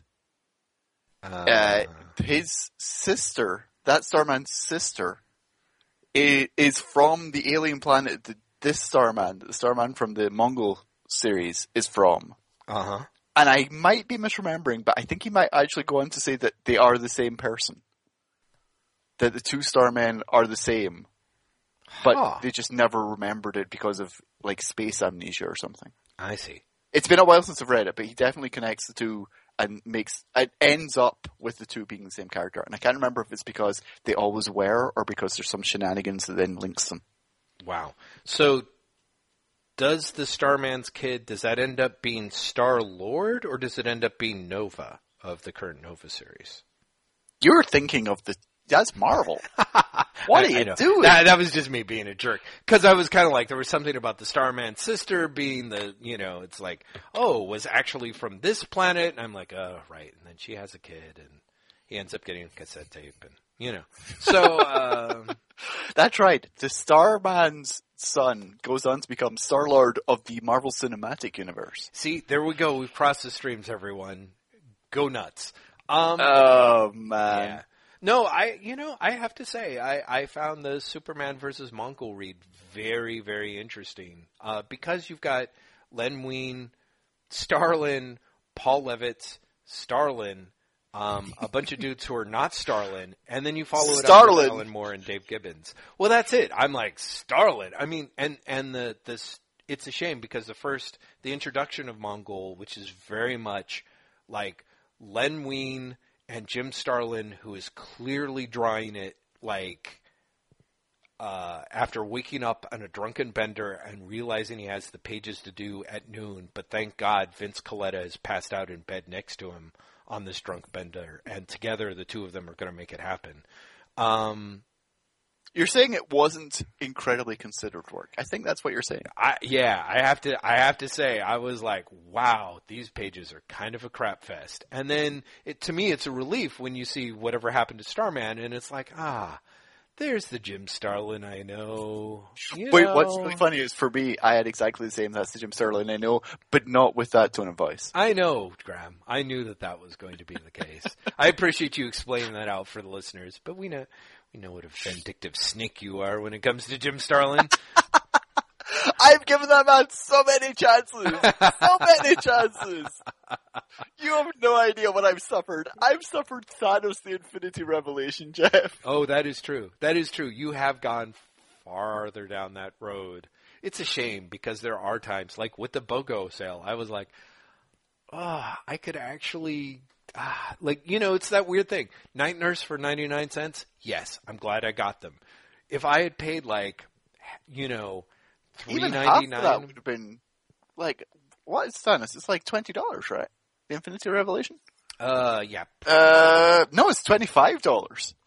Well, okay, so there's a thing that I learned. Are you looking at just the trade, the digital trade? I know, I was looking at the hardcover graphic novel, which is right next to me. Oh, okay. Oh, right. That one. Yeah, no, I mean, there is a way in which part of me is like, if that had been like $1.99 or something. Like, I don't know. I didn't even make it past. I'll tell you right now, it wouldn't be worth it for $1.99. Yeah. Well, according to you. But of course, according to me. No. See, on this one, I'm objectively right. Really? Okay, I'm sure you are. Because here's the thing. Even if you're a massive Starlin fan, and I'm sure Chad Never somewhere is like, no! Yes. But I think that even if you're a massive Starlin fan, you have to admit that it is nowhere near Starlin at his best. Well... You have to have a lot of patience with, even late era Starlin. Mm-hmm. Mm-hmm. I mean, not as much as the Stormwatch, which was objectively just Stormwatch. Wacky, what the hell. But... Yeah. That poor guy. I don't know. Ultimately, I assume you're right. Let's put it that way. Because as someone who never even forced I never made it past Infinity War or whatever to make it to Infinity Crusade, yeah, thank you. Wait, so you've not read any of the stuff after that? You've not read, Thanos the End or anything? I think I might have read the first few issues of Thanos the End, and then... They are all on Marvel Unlimited. Yes. Yeah, no, I know. You should do a deep Starlin dive, because Thanos versus Hulk issue 1 is on Marvel Unlimited now as well. Oh, is it? Oh my god, I didn't see it there. So maybe I'm wrong, but I could have sworn I saw it the other day. I don't know. It'd be great if you were right, but I have trouble believing it because it's a 4-issue miniseries. Yeah, and that might be too recent. You might be entirely right. I don't know why I thought it was on there. I've just recently returned to Marvel Unlimited, so I've been binge catching up on a lot of stuff. Oh, that's great. I have a bunch of issues set aside to read, but I ended up buying a bunch of old Deathlock the Demolishers on that BOGO sale, and I read 10 issues of that.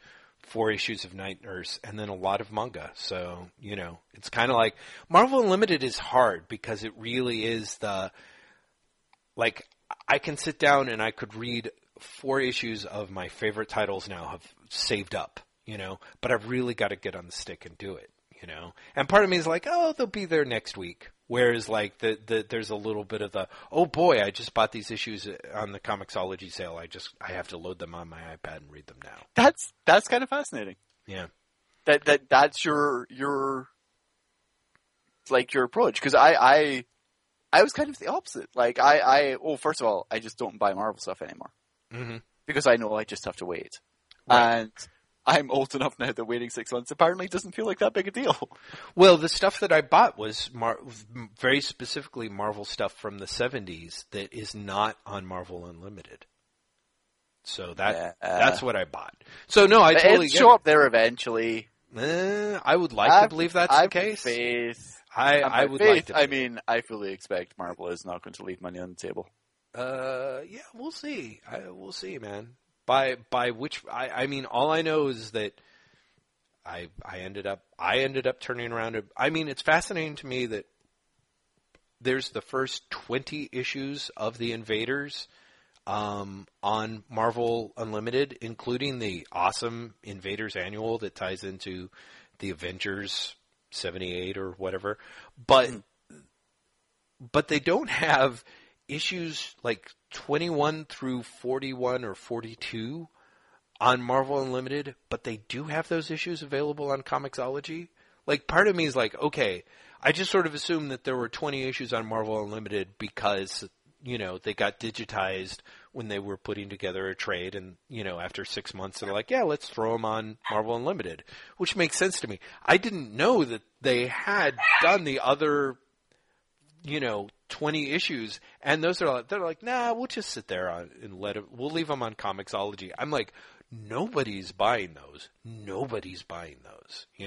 Even me in the midst of my craziness could not bring myself to pay that much money for later era. That's Invaders. a good sign. Even if I'm not buying it, then nobody's buying it. Seriously, I don't mean to bust your chops there, Marvel, but believe me, at that point, you might as well just throw them on Marvel Unlimited. And that is the thing that is amazing to me. Is part of me is like, 4 issues of Night Nurse are sitting on Comixology, but not on Marvel Unlimited. How does that even make any sense? I don't. Part of me is like that is a surprising thing. Like, if it's digitized, I don't understand why it's not on Marvel Unlimited. Yeah, part of me is like, even if it's one of those situations where, I mean, and this is the only situation that makes sense to me, is that it gets digitized for the trade. They put the issues on Comixology. Like it just got, like they just digitized it, say, 6 months ago. And they're going to leave them on Comixology for a year, and then put them on Marvel Unlimited. That sort of makes sense. But I'm assuming that the stuff with Night Nurse hit Comixology, has been sitting there for months, and I would be shocked if anyone, I would not be surprised if, like, I'm like 25% of the Comixology Night Nurse audience. You know what I mean? Like, it's just, like, the numbers might be that significantly low. And part of me is like, then throw it on Marvel Universe, because to me, the weird part is that there are, once you have enough of that stuff accrued, like someone like me is going to pay $63 a year, even if I don't end up reading the issues, knowing that I can, like, turn around and read Night Nurse just having the comfort of knowing that Night Nurse is out there. Yes, Graham. Yes. Well, no, but I agree, but, like, Night Nurse wouldn't be the hill I would die on for that. Things that, like, knowing that Marvel has not digitized Marvel 2-in-1 or Marvel Team Up. Yes. And put them on Marvel Unlimited is far more surprising to me. Knowing that there's not a full run of the 1990s X-Men title. Right. It's really surprising. Like, the gaps in there are super weird. Yeah, they're super weird. On the one hand, I totally agree with you. And one of the things that I find fascinating is the way in which, to me, yeah, I feel that there's a lot of bigger stuff that you can't understand why it's not on there. There's a lot of little stuff that you're sort of like, again, part of me is like, the Gerber Howard the Ducks, I feel, have sort of a limited commercial viability. I mean, they just put the omnibus back in print, so I could be wrong.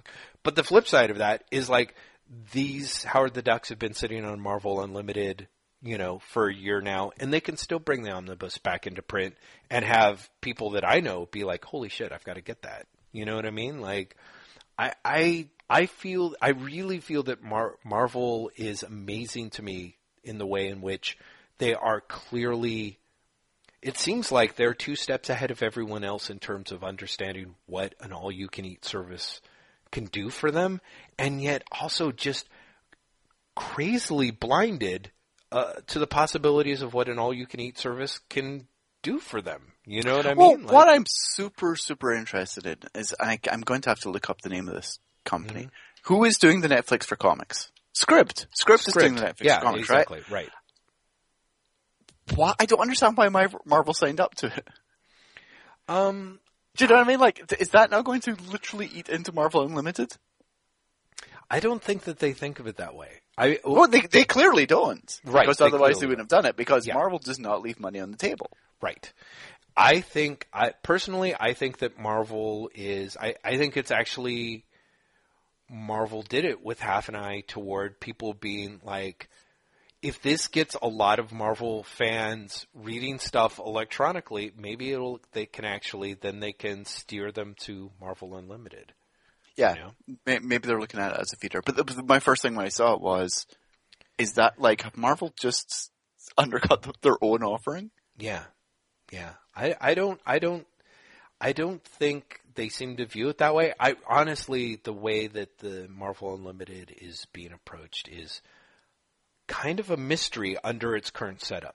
Under the way Marvel runs, part of me is surprised that Marvel Unlimited continues to exist and yet continues to kind of not be like their number one thing. Makes me think that there are people who care really passionately about it and are either able to argue well for it or operate with enough impunity that it can continue to remain viable, I suppose. Mm-hmm. But because I really do. Part of me is very much like, I feel like Marvel has it lined up as a possibility of like, well, if we ever decide to pull from Comixology, we can go to selling and offering our stuff strictly on Marvel Unlimited once we work out the delivery system for that. And part of me is like, I don't know. I honestly, so I don't know, Graham. I gotta say, so part of me is also like, we've gone 2 hours. I think we should, for once, because here's the thing. Last time we did this, we went over the 2 hour mark and then you had to just run. Yeah. As soon as we finished recording. So I think we should hit it and quit, Jeff. Okay. Hit it and quit it, says Graham McMillan on the cover of Source magazine. We will be back next week. Source magazine. Yeah, I like Source magazine. Source magazine even still exists? It probably doesn't. Does it? Hold on. I'm looking it up right now. Oh, God. Yes, it is. Yay! Well, at least the website still exists. Well, there you go. Who knows whether the magazine itself still exists? Yeah. Exactly. Anyway. Jeff, you were talking us up. Talk us up, Jeff Lester. Do it. Hello, listeners. Welcome to that, What? That coughing voice you hear is the voice of Jeffrey the King Lester. Those barking voices you've heard in the background when I've not hit mute or Jeff hasn't edited them out, because seriously, listeners, there's been a lot. Have been Gus, Ernie, and Cedar the visiting dog. Cedar the visiting dog. Snoop Cedar the visiting dog, if you will. You are on a hip-hop band. I am. Today. Well, I feel like the Source, I'm like, Graham, let's talk about hip-hop. Everybody, thank you so much for listening to us. We will be back next week. I was going to try and figure out if we are doing like what we're talking about then, but I think it's just going to be another it's going to be another regular one, yeah. Yeah, another regular because we shifted our off week this month, we're doing like 5 in a row. Yeah. And then we've got another off week. Yeah. We're basically going to be talking for the next month, which I have to say, always pleasant, Graham. Yeah, I'm looking forward to it, personally. Yeah, exactly. Sorry, listeners, I don't know if you are, but Jeff and I are. Exactly. Yeah, next week is another regular one. Mm-hmm. I'll try and read some reasonably modern comics before then. Yeah, that would be great. I'm still actually nice, I'm kind of bummed we didn't talk about Multiversity, although I don't think we really had anything to say other than that was disappointing. But I think part of me was like, I really want to talk about like how Jim Lee is kind of this weird, crazy liability for DC. Yes, you know, because he's a big name whose art is still terrible. He's a big name whose art seems to be getting more terrible. Worse. Yes, yeah, there are definitely moments in Masterman where you're like, oh look, Rob Liefeld has possessed Jim Lee for this. Totally, like shockingly close. I really was. I was like, fucking shit. This isn't even at Jim Lee's previous levels of phoning it in. This is Jim Lee phoning it in at Rob Liefeld levels of phoning it in. In particular, I want to call out the Dr. Savannah sequence and Dr. Savannah's face when he is smiling, which apparently Jim Lee has never seen a human being smile in his life. Well, to be fair, I bet he has. He just hasn't, because he's at DC. He's never seen a bald person in a couple smile? of years. I don't think he's Oh, seen it. come on. That was cheap even for you, Jeff. You know Lester. it's true. You know it's true. It's not like they walked in and they're like, hey, good news, everybody. We're totally going to reboot this biatch. It's going to be very exciting. It's going to be so exciting that we're actually not really going to tell people that we're going to do it, but we're going to do it. But we're going to pretend that we're not going to do it, which sounds crazy until you look at Marvel's press releases and you realize they're doing the same thing. I'm talking about the post-convergence emergence, or whatever they're calling it. Oh, divergence is what it's... Is it divergence? Why don't they call it... Dude, emergence is much better, except for the fact that you would call it emergency in, like, the headlines. Well, but it's not a continuity reboot. It's just different books. Yeah, it's just different books. It's 24 different books all coming down the pike all at once in a form that is not a reboot. Yeah, but it's not a continuity reboot is what I'm saying. Yeah. No, I know. Well, yeah, we assume it's not. I'm sure you're right. Because there's other stuff that's going to be hanging around. Oh, God, DC. Anyway, so yeah, it's Jim Lee's art on Multiversity. The first 5 or 6 pages, I was like, oh, this is going to be great. This is not going to be nearly as terrible as I thought. And by the time we got to the end, it's like, holy fucking shit, Jim Lee is actually ripping off Rob Liefeld. Like when Doll Man and Doll Girl pop up at the end of that, because they're supposed to be Quakers or Christian Scientists or whatever it is. They look so much like little Rob Liefeld dudes. I was just like, oh, this is Jim Lee, get your act together, man. Part of it is also, I wonder what the inkers are doing. Because you notice at the end, there's like 6 inkers in this book, right? Oh, I don't think I noticed that. I just assumed that it was his regular dude. But you're right. There are a bunch of other inkers on here, aren't there? There are, let's see, there is 1, 2, 3, 4, 5, no, 4 inkers. Scott Williams, Sandra Hope, Mark Irwin, and Jonathan Gleipson. Yeah. Wow. Right? Which suggests, Jim Lee was burning the Midnight Oil to get this done in time, and they were like, just farm the book out to anyone who can fucking ink. Anybody who can ink it. And it's fascinating because I have to say, like, I don't know, at least I feel with that in place, the issue of Multiversity Mastermen, at least I feel like I've got a framework to see it in that makes sense. That I don't know if it would have otherwise. You know what I mean? Because the thing that I think is interesting about Multiversity Mastermen, or the only way in which it's interesting, is the way in which, because you've got one artist, 5 inkers, storylines heading in every direction, and Overman pulling a sad pooping face at the end, there's kind of that feeling of how much Nazi Earth's comic books resemble modern DC New 52 comic books. You know what I mean? See, here's the like thing. That's supposed to be... I don't think that's accidental. Yeah, see, that's my thing. Is like, but I can't understand how that would actually happen at the same time. You know what I mean? Like, is Grant Morrison just like the mad thinker, and he's like, at 5:06 p.m., an organ grinder monkey is going to break into Jim Lee's Italian villa with a match, thus destroying the 16 pages of previous good intentions Lee had worked on. Well, to be utterly cynical, mm-hmm. you could suggest that just hiring Jim Lee to draw your comic means that it is either going to be delayed or there's going to be this sort of jam inking on the end. We'll see, but I think I sort of feel like, yeah, that's kind of it. It seems like on the one hand it's the world's safest bet, but thematically it still seems like a very strange bet.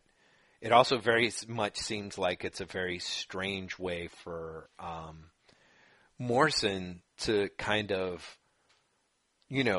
assuming he's got an editor who is not necessarily, closely, rigorously questioning him.